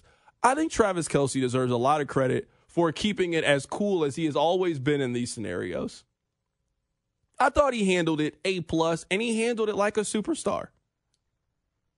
So I'm saluting Travis Kelce for what I saw yesterday, because I just imagine it can't be easy. Don't love that you made me sound like a Swiftie back there. No, you're a Swiftie, and that's okay. I just acknowledge the fact that a lot of her relationships are with very famous people. Jake Gyllenhaal, for example. Jake Gyllenhaal is probably more famous than Travis Kelce. It broke Not no more. Jake Gyllenhaal. Not no more. Not no more. When they were dating, yeah. So, I mean, the most famous of the famous people have struggled in that limelight. John Mayer broke. Meanwhile, Travis Kelce seems to be thriving in that environment. And good for him. They seem to be, there were doubts, questions, concerns about the validity of their relationship at the beginning by some people on this show, but they seem as strong now as I've ever seen a relationship. You know, they talk about having like a certain level of energy. I just think it takes a certain level of energy to handle these scenarios. And maybe all the people that she has talked to just don't have that level of energy. Because I saw somebody who seems really happy and confident in his relationship. Hey, we're good. I understand there's going to be outside noise. We're happy. You guys are the one creating the noise. We're good. I'm happy. I just think that's a lot harder than we have given Travis Kelce credit. There's certain things that you used to be able to do that you can't do anymore. If you've been out in Kansas City, you've seen Travis Kelce before. You've seen him going to eat at the bar. He was at Drunken Worm like 9 months ago, like right before it closed. I saw him inside Drunken Worm. Hey, how's it going? Quick. You can't do that no more. Nope, that's not how it works. He could now buy Drunken Worm. Every girl you dated before now, you and her could go eat at Capital Grill right there in the middle and people wouldn't bother you. You can't do that anymore. You got to go when the restaurant is completely closed. You got to walk around with security. You didn't have to do that before. You got to now. And he seems like he has handled it really well. So I at least want to give Travis Kelce credit for how he's handled it, and I think he's been a G about it. You want my opinion? I think he's been a G. Can you imagine how good the city would be if he had taken Taylor Swift to Drunken Worm? Drunken Worm would have made it. No. I mean, we would have had E.T. stories about Drunken Worm. I would like Taylor Swift more if she told me a Drunken Worm story. Actually, I'd be a bigger fan if you told me that. Like, if you told me that Taylor Swift went to Buzzard Beach, you know what? She officially is one of us at this point. You're telling me if Taylor Swift's like, hey, I went to High-Low and then I popped over to Drunken Worm, you'd be like, I'm downloading this album. Can you imagine just seeing on Instagram, oh, hey, where's Taylor Swift at? Oh, she's at Kelly's. That'd be great. Oh, she's at Harpo's. That'd be great. That sounds like a great time to me. I don't know why we can't make that happen. Why can't we give Taylor Swift just one day of really being a Kansas City? Leave her alone for one day. Hey, we're going to make you an official list in the city, and we promise to not bother you, but these are things that you need to do if you were going to be one of us. She's already one of us. Where on that list is dodge potholes on the Missouri side? Is it 2 or is it 1? She's not driving, so it doesn't matter. She's not driving. I'm telling you that Taylor Swift has not driven a car since 2011. She has gone nowhere near a motor vehicle. Nowhere near. She ain't flying commercial, and she is not driving your cars. No, not at all. No. She probably doesn't cook very often either. You know, I bake because I really want to make my boyfriend some cookies, but you think I'm about to go in there and no. Fernando, hook it up. Travis is hungry. Thank you. That's how I'm guessing their relationship goes. Coming up in just a bit, we will play the best of Clark Hunt. Clark Hunt was on the midday show earlier today, and we will play the best of that conversation for you coming up in just a bit. We had Peter King on the show earlier today, and he thinks that the Super Bowl can be high scoring. I cannot pick against Mahomes. I just don't think it makes any sense. But I think the game is going to be high scoring. 34-30, something like that. I think there's going to be a lot of points. And one of the reasons I think that is that both of these teams are extremely smart and know how to do stuff that the other defense is not going to be prepared for. So I like Kansas City, and I like it to be high scoring. Peter King and I are on different sides of this, and that's perfectly fine. The Chiefs haven't given up 30 points to any team in the National Football League. A team has not scored more than 27 points this year against Kansas City's defense. I'm big on just playing the probability. Like, I'm not going into this with the expectation that the Chiefs are holding Christian McCaffrey to 51 yards from scrimmage. That's not realistic. That didn't happen very often this season. Now, I don't think that Christian McCaffrey is going to have 170 yards and 3 touchdowns, not against this defense, but about playing the probabilities. What's most likely to happen? Based on what I saw in the postseason, I think Brock Purdy is likely to throw an interception. I saw him do it against Green Bay. I saw him do it against Detroit. I feel really good that against this defense that can create pressure and with their secondary, I feel pretty good that Brock Purdy is going to give you one. He's going to give you a chance to make a play. I feel really good about Travis Kelce. If you look at how he's performed in the postseason, 11 catches for 116 yards and 1 touchdown in the AFC Championship game. He had 2 touchdown catches against Buffalo. He had 70 yards receiving in the Miami game. It is not realistic to me if you were San Francisco to go in this thinking, oh, man, we stopping Travis Kelce. No one does that in the postseason. Everybody goes into it with the plan of, all right, hey, if we stop Travis Kelce, we shut down their offense. No one has done it. So I don't know if that's realistic to go into this game anticipating your ability to do that. You probably won't. I don't think it's realistic to go into this game expecting it to be a shootout, not based on what Kansas City's defense has been, and also just based on Kansas City's offense. I haven't seen them get into and win many shootouts this year. Last year's team could do that. That's how last year's team won the Super Bowl, 38-35.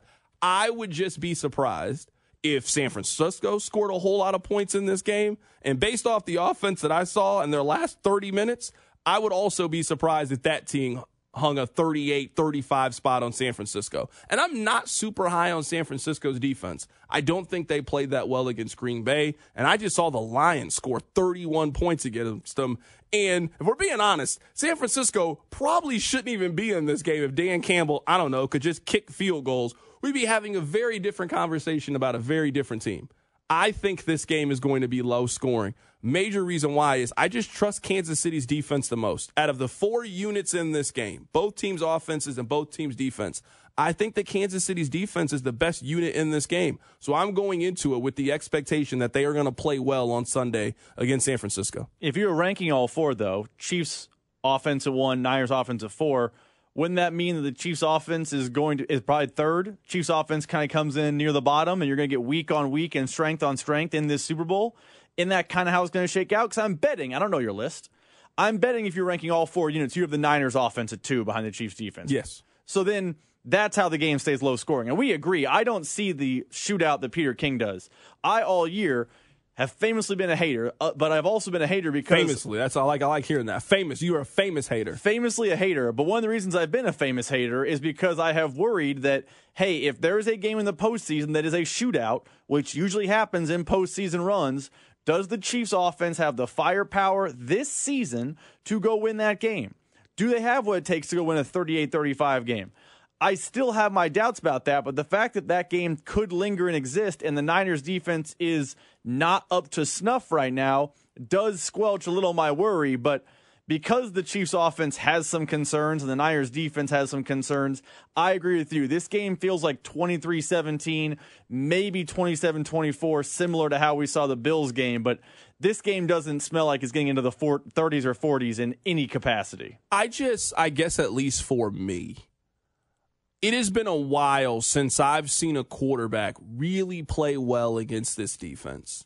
And you are saying that this defense, outside of Charles Omenihu, and I understand that he is a major part of what they're doing, but it sounds like Willie Gay is going to play. And it's not realistic to think that you're going to get to the final week of the season and everybody is going to be healthy. You got 10 of your 11 starters that are coming into this game as full participant in practices and ready to go. And Charles Omenihu was what, their 3rd best defensive lineman? That just feels like something that you can manage over the course of this game. I saw what this defense did to Josh Allen in the 4th quarter of the divisional round. I saw what this defense did to Lamar Jackson, aside from basically 3 plays in the game. 2 long pass plays to Zay Flowers, and he had 1 good rush in the game. I just feel like there's going to be a stretch where it is pretty noticeable. Oh, this defense is different. And I think that San Francisco is going to be able to move the ball. They have too many pieces for me to think that Kansas City's defense can stop everything. They have the player that all season I was screaming, I think Christian McCaffrey is the NFL MVP. From week 3 of the season, I have been saying, hey, I think Christian McCaffrey is the best player in the league. They got Deebo Samuel, they got Brandon Ayuk, and they got George Kittle. You are not stopping all 4 of those players. Who wins in the red zone? Can you get off the field and force them to kick field goals? Who can you take away from their offense? Can you take away a big pass play or two from Brandon Ayuk down the field? Can you limit Deebo Samuel in this game? Deebo Samuel is probably the 8th best wide receiver they have gone up against this year. And they have done a great job against all of them. Justin Jefferson, Tyreek Hill, A.J. Brown, Stephon Diggs. We can name the wide receivers. None of them have really had great days against Kansas City. I feel pretty confident in their ability to match up against the passing game, and I think their defense is disruptive enough that I think they're going to create a turnover for Brock Purdy. And you know me, I'm big on create turnovers, win the turnover margin. This is another game that I think they can win the turnover margin. And if you win the turnover margin, the odds drastically shift in your favor to win a game that feels like it's a coin flip. Coming up on the other side, the owner of the Kansas City Chiefs, Clark Hunt, was on the station earlier today. I'll play the best of that conversation for you next. Keep it right here. It's The Drive. You're listening to The Drive with Carrington Harrison. Remember to follow the show on the Odyssey app or wherever you get your podcasts. Brought to you by DePasquale Moore. Car wreck? Get the money you deserve. Mike's got this on 610 Sports Radio and the Odyssey app. I'm Lori Pearson, 610 Sports Radio. Get off my bumper traffic. Kansas City, it's Trent McDuffie. You're listening to The Drive with Carrington Harrison on 610 Sports Radio and the Odyssey app. Hey, let me tell you guys that right now you can get 15% off online orders for carry-out or delivery at Jefferson's with the promo code 610SPORTS. Limit 1 per customer on a minimum $40 order. I actually had Jefferson's for the AFC Championship game that weekend, and let me tell you, it was a fan favorite where I was. It can be a fan favorite of your big game party. All you got to do is order online, 15% off, carry out delivery, use the promo code 610SPORTS for your big game watch party. Earlier today, Clark Hunt was on the station, and you know what? When the owner of the team is on, I don't care whose show he was on, Fesco in the Morning, Cody and Gold. If he was on the station, you need to hear it as you are driving home. And the conversation with Clark Hunt started with, what is it like to see the Chiefs signage with all the Raiders stuff around? It's very fascinating walking around Allegiant Stadium, which is so branded Raiders, as is their practice facility where the Chiefs are practicing is very much branded Raiders, and periodically you'll see a Chiefs logo on the wall, and it's hard to reconcile the two going together. But yeah, we're glad to be here. We appreciate Mark Davis's and the Raiders' hospitality and the great facilities they have. Clark, we know that obviously the Super Bowl coming up in a few games is a big story, but obviously you guys in the Royals are very busy with the future stadium, both project and for the renovations at Arrowhead. When you looked at Arrowhead and you guys were honestly trying to decide between new building and stadium, how hard was the nostalgia part of it? You know what Arrowhead meant to you and to your family and has meant to your family for so long when trying to decide where to take that money in the future. Yeah, well, first of all, let me say how thankful we are to the Jackson County Legislature for putting the issue on the ballot. And we've had a tremendous partnership with the city of Kansas City and Jackson County that goes back 5 or 6 decades now, and we hope to be able to extend our stay in Kansas City and Jackson County specifically here on April 2nd with that initiative. We did go through a very thorough analysis of whether it made more sense for us to build a new stadium or to renovate Arrowhead. And for a lot of reasons, we kept coming back to Arrowhead really being the right answer.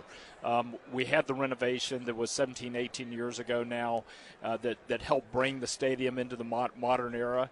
And even though you have all these new buildings around the NFL, which are great, right? We love going to SoFi. That's an amazing stadium. Allegiant, AT&T, et cetera. Arrowhead has weathered the test of time. It really has. It provides what we need to be successful in the National Football League. But there is also a part of it that is very emotional for our family, and I really think for Chiefs fans in general.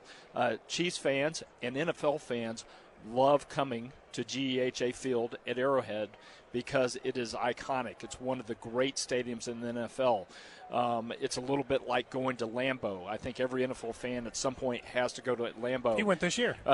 Arrowhead has that same kind of feel and notoriety. So that was certainly part of the calculus in the end. Specifically in the renovation, I know the full details haven't been announced yet, but my understanding is a retractable roof or a roof of any sort is not part of the renovation. What was the thinking with that as well? Is it kind of what Arrowhead has been, or how much discussion was there about adding that to the stadium? Yeah, that was something that we tried to accomplish 20 years ago when we did the renovation at that time, and unfortunately that didn't pass.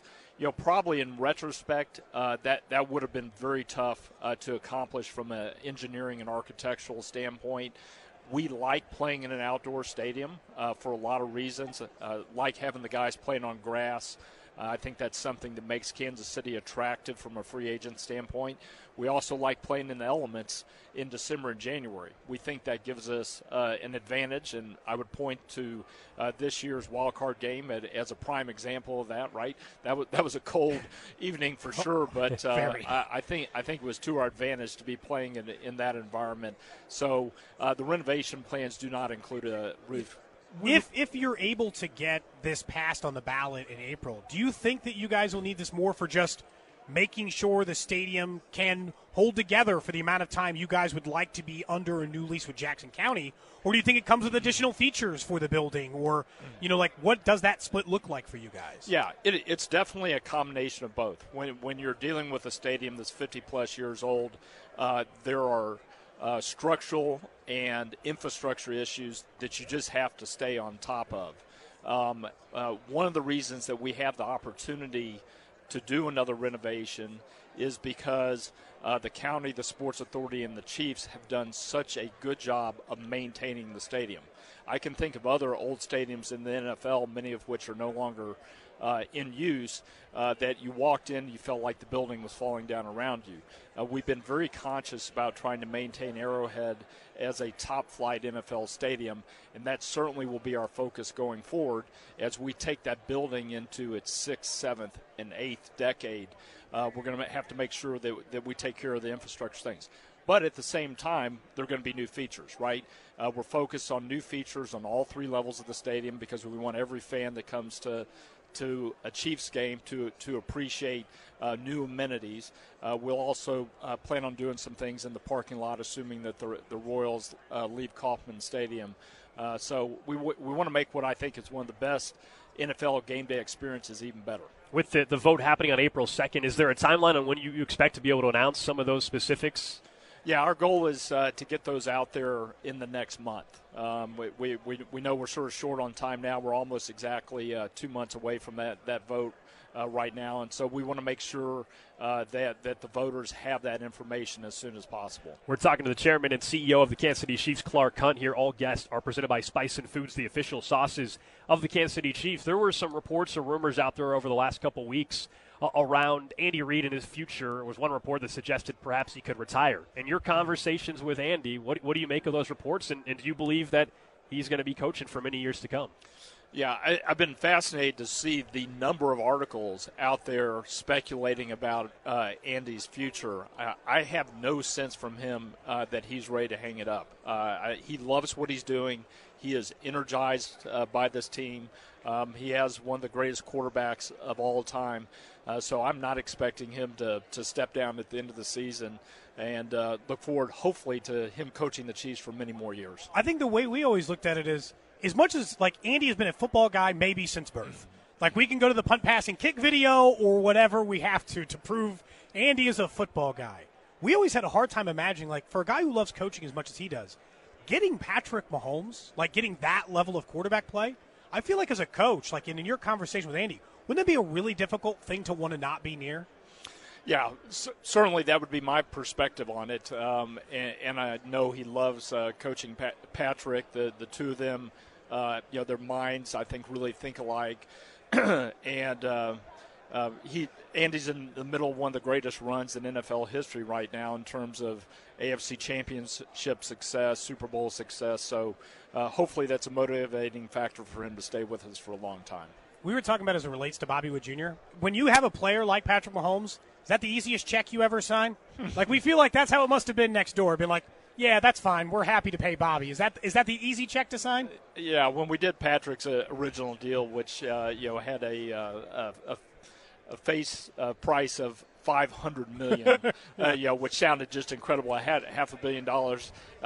It no doubt was a lot of money. But when you have a player of Patrick's caliber, those are easy checks to write. One thing that Patrick mentioned on the stage with you after the AFC title game when you were getting the Lamar Hunt Trophy was also your mother and Norma Hunt, and having that patch this year. Does that make this year even more special, just knowing that she was honored throughout this season? Yeah, it sure does. And I would go back to last year's Super Bowl. And as a family, we felt so fortunate that we were able to get her to that game because her health was already failing.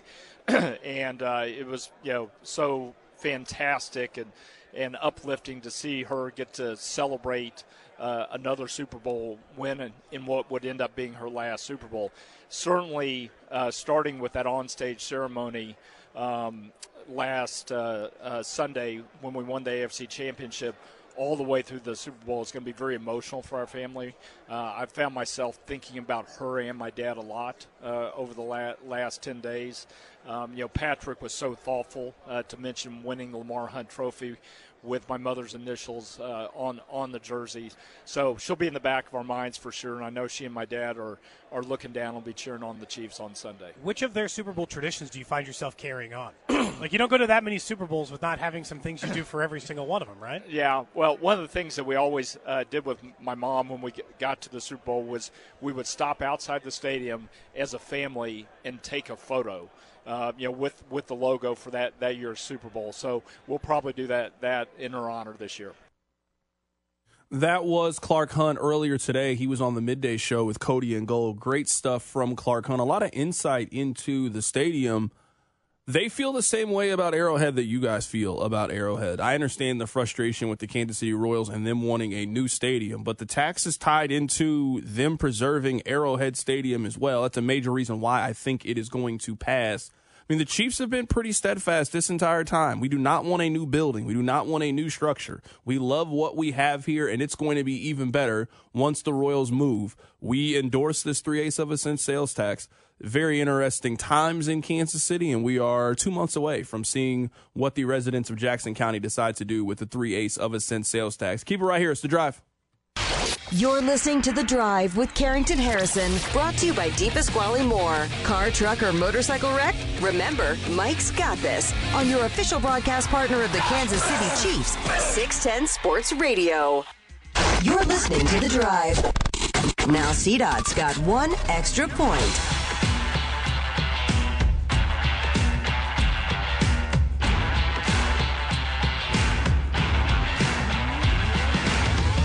Yesterday, we saw the Kansas Jayhawks lose to the Kansas State Wildcats. Now, K-State fans, I come in peace. I really do. But I disagree with Jerome Tang. I do. There's nothing wrong with storming the court. There's nothing wrong with it. Storming the court is cool. It's fun. It is a highlight of your time in college. You look back and you tell the story and you have the picture. You know what I have just accepted about college basketball? I have accepted that I am no longer in love with the basketball part of college basketball. I don't know who the players are. The games are not very well played. I don't love the basketball part. I appreciate all the other things about college basketball. So you know what? Run on the court. Have fun. There's nothing cooler than at the end of an upset or the end of a big game where all the students come on the court and they have a good time. So this Jerome Tang, act like you've been there, act like you beat Kansas. Sure, I get the mentality of it, but you know what? It makes college basketball less enjoyable for me. So run on the court. Don't hurt anybody. I don't want to see any fights. Let's not run into people the way that Caitlin Clark got ran into, but run on the floor. Then today, as I was driving into work, he doesn't want you to say FKU. That's part of what makes college basketball college basketball. It's the fans. It's the people. It's the pageantry. It's the environment. Let them have fun. I used to really care about the basketball part of it. Ooh, who's gonna be the next guy in the league? I'll wait till they get to the league to figure it out. Can none of these kids shoot? Can none of them play? I've seen Kevin McCullough play at least 15 times. If you're telling me that guy's an NBA player, you don't watch the NBA. You just don't watch it. I don't know what to do anymore. I just throw my hands up and I just accept it. I don't want to be the old guy. Well, back in my day, college basketball was so much better. Well, yeah, it was better because they let him run on the court. Yeah, because they were letting them have fun. And they were screaming, F the other team. I love when they do that at Mizzou games. Oh, when they start to sing Mr. Brightside and you know it's coming, I don't care who they're playing. Florida State, Ohio State, Kansas State, it doesn't matter to me. If Missouri is competing, it's FKU. Let them have fun, man. Let them run on the court. Act like you've been there before. K-State, I remember when KU used to whoop y'all ass. Now you too good to run on the floor. You guys are above it now.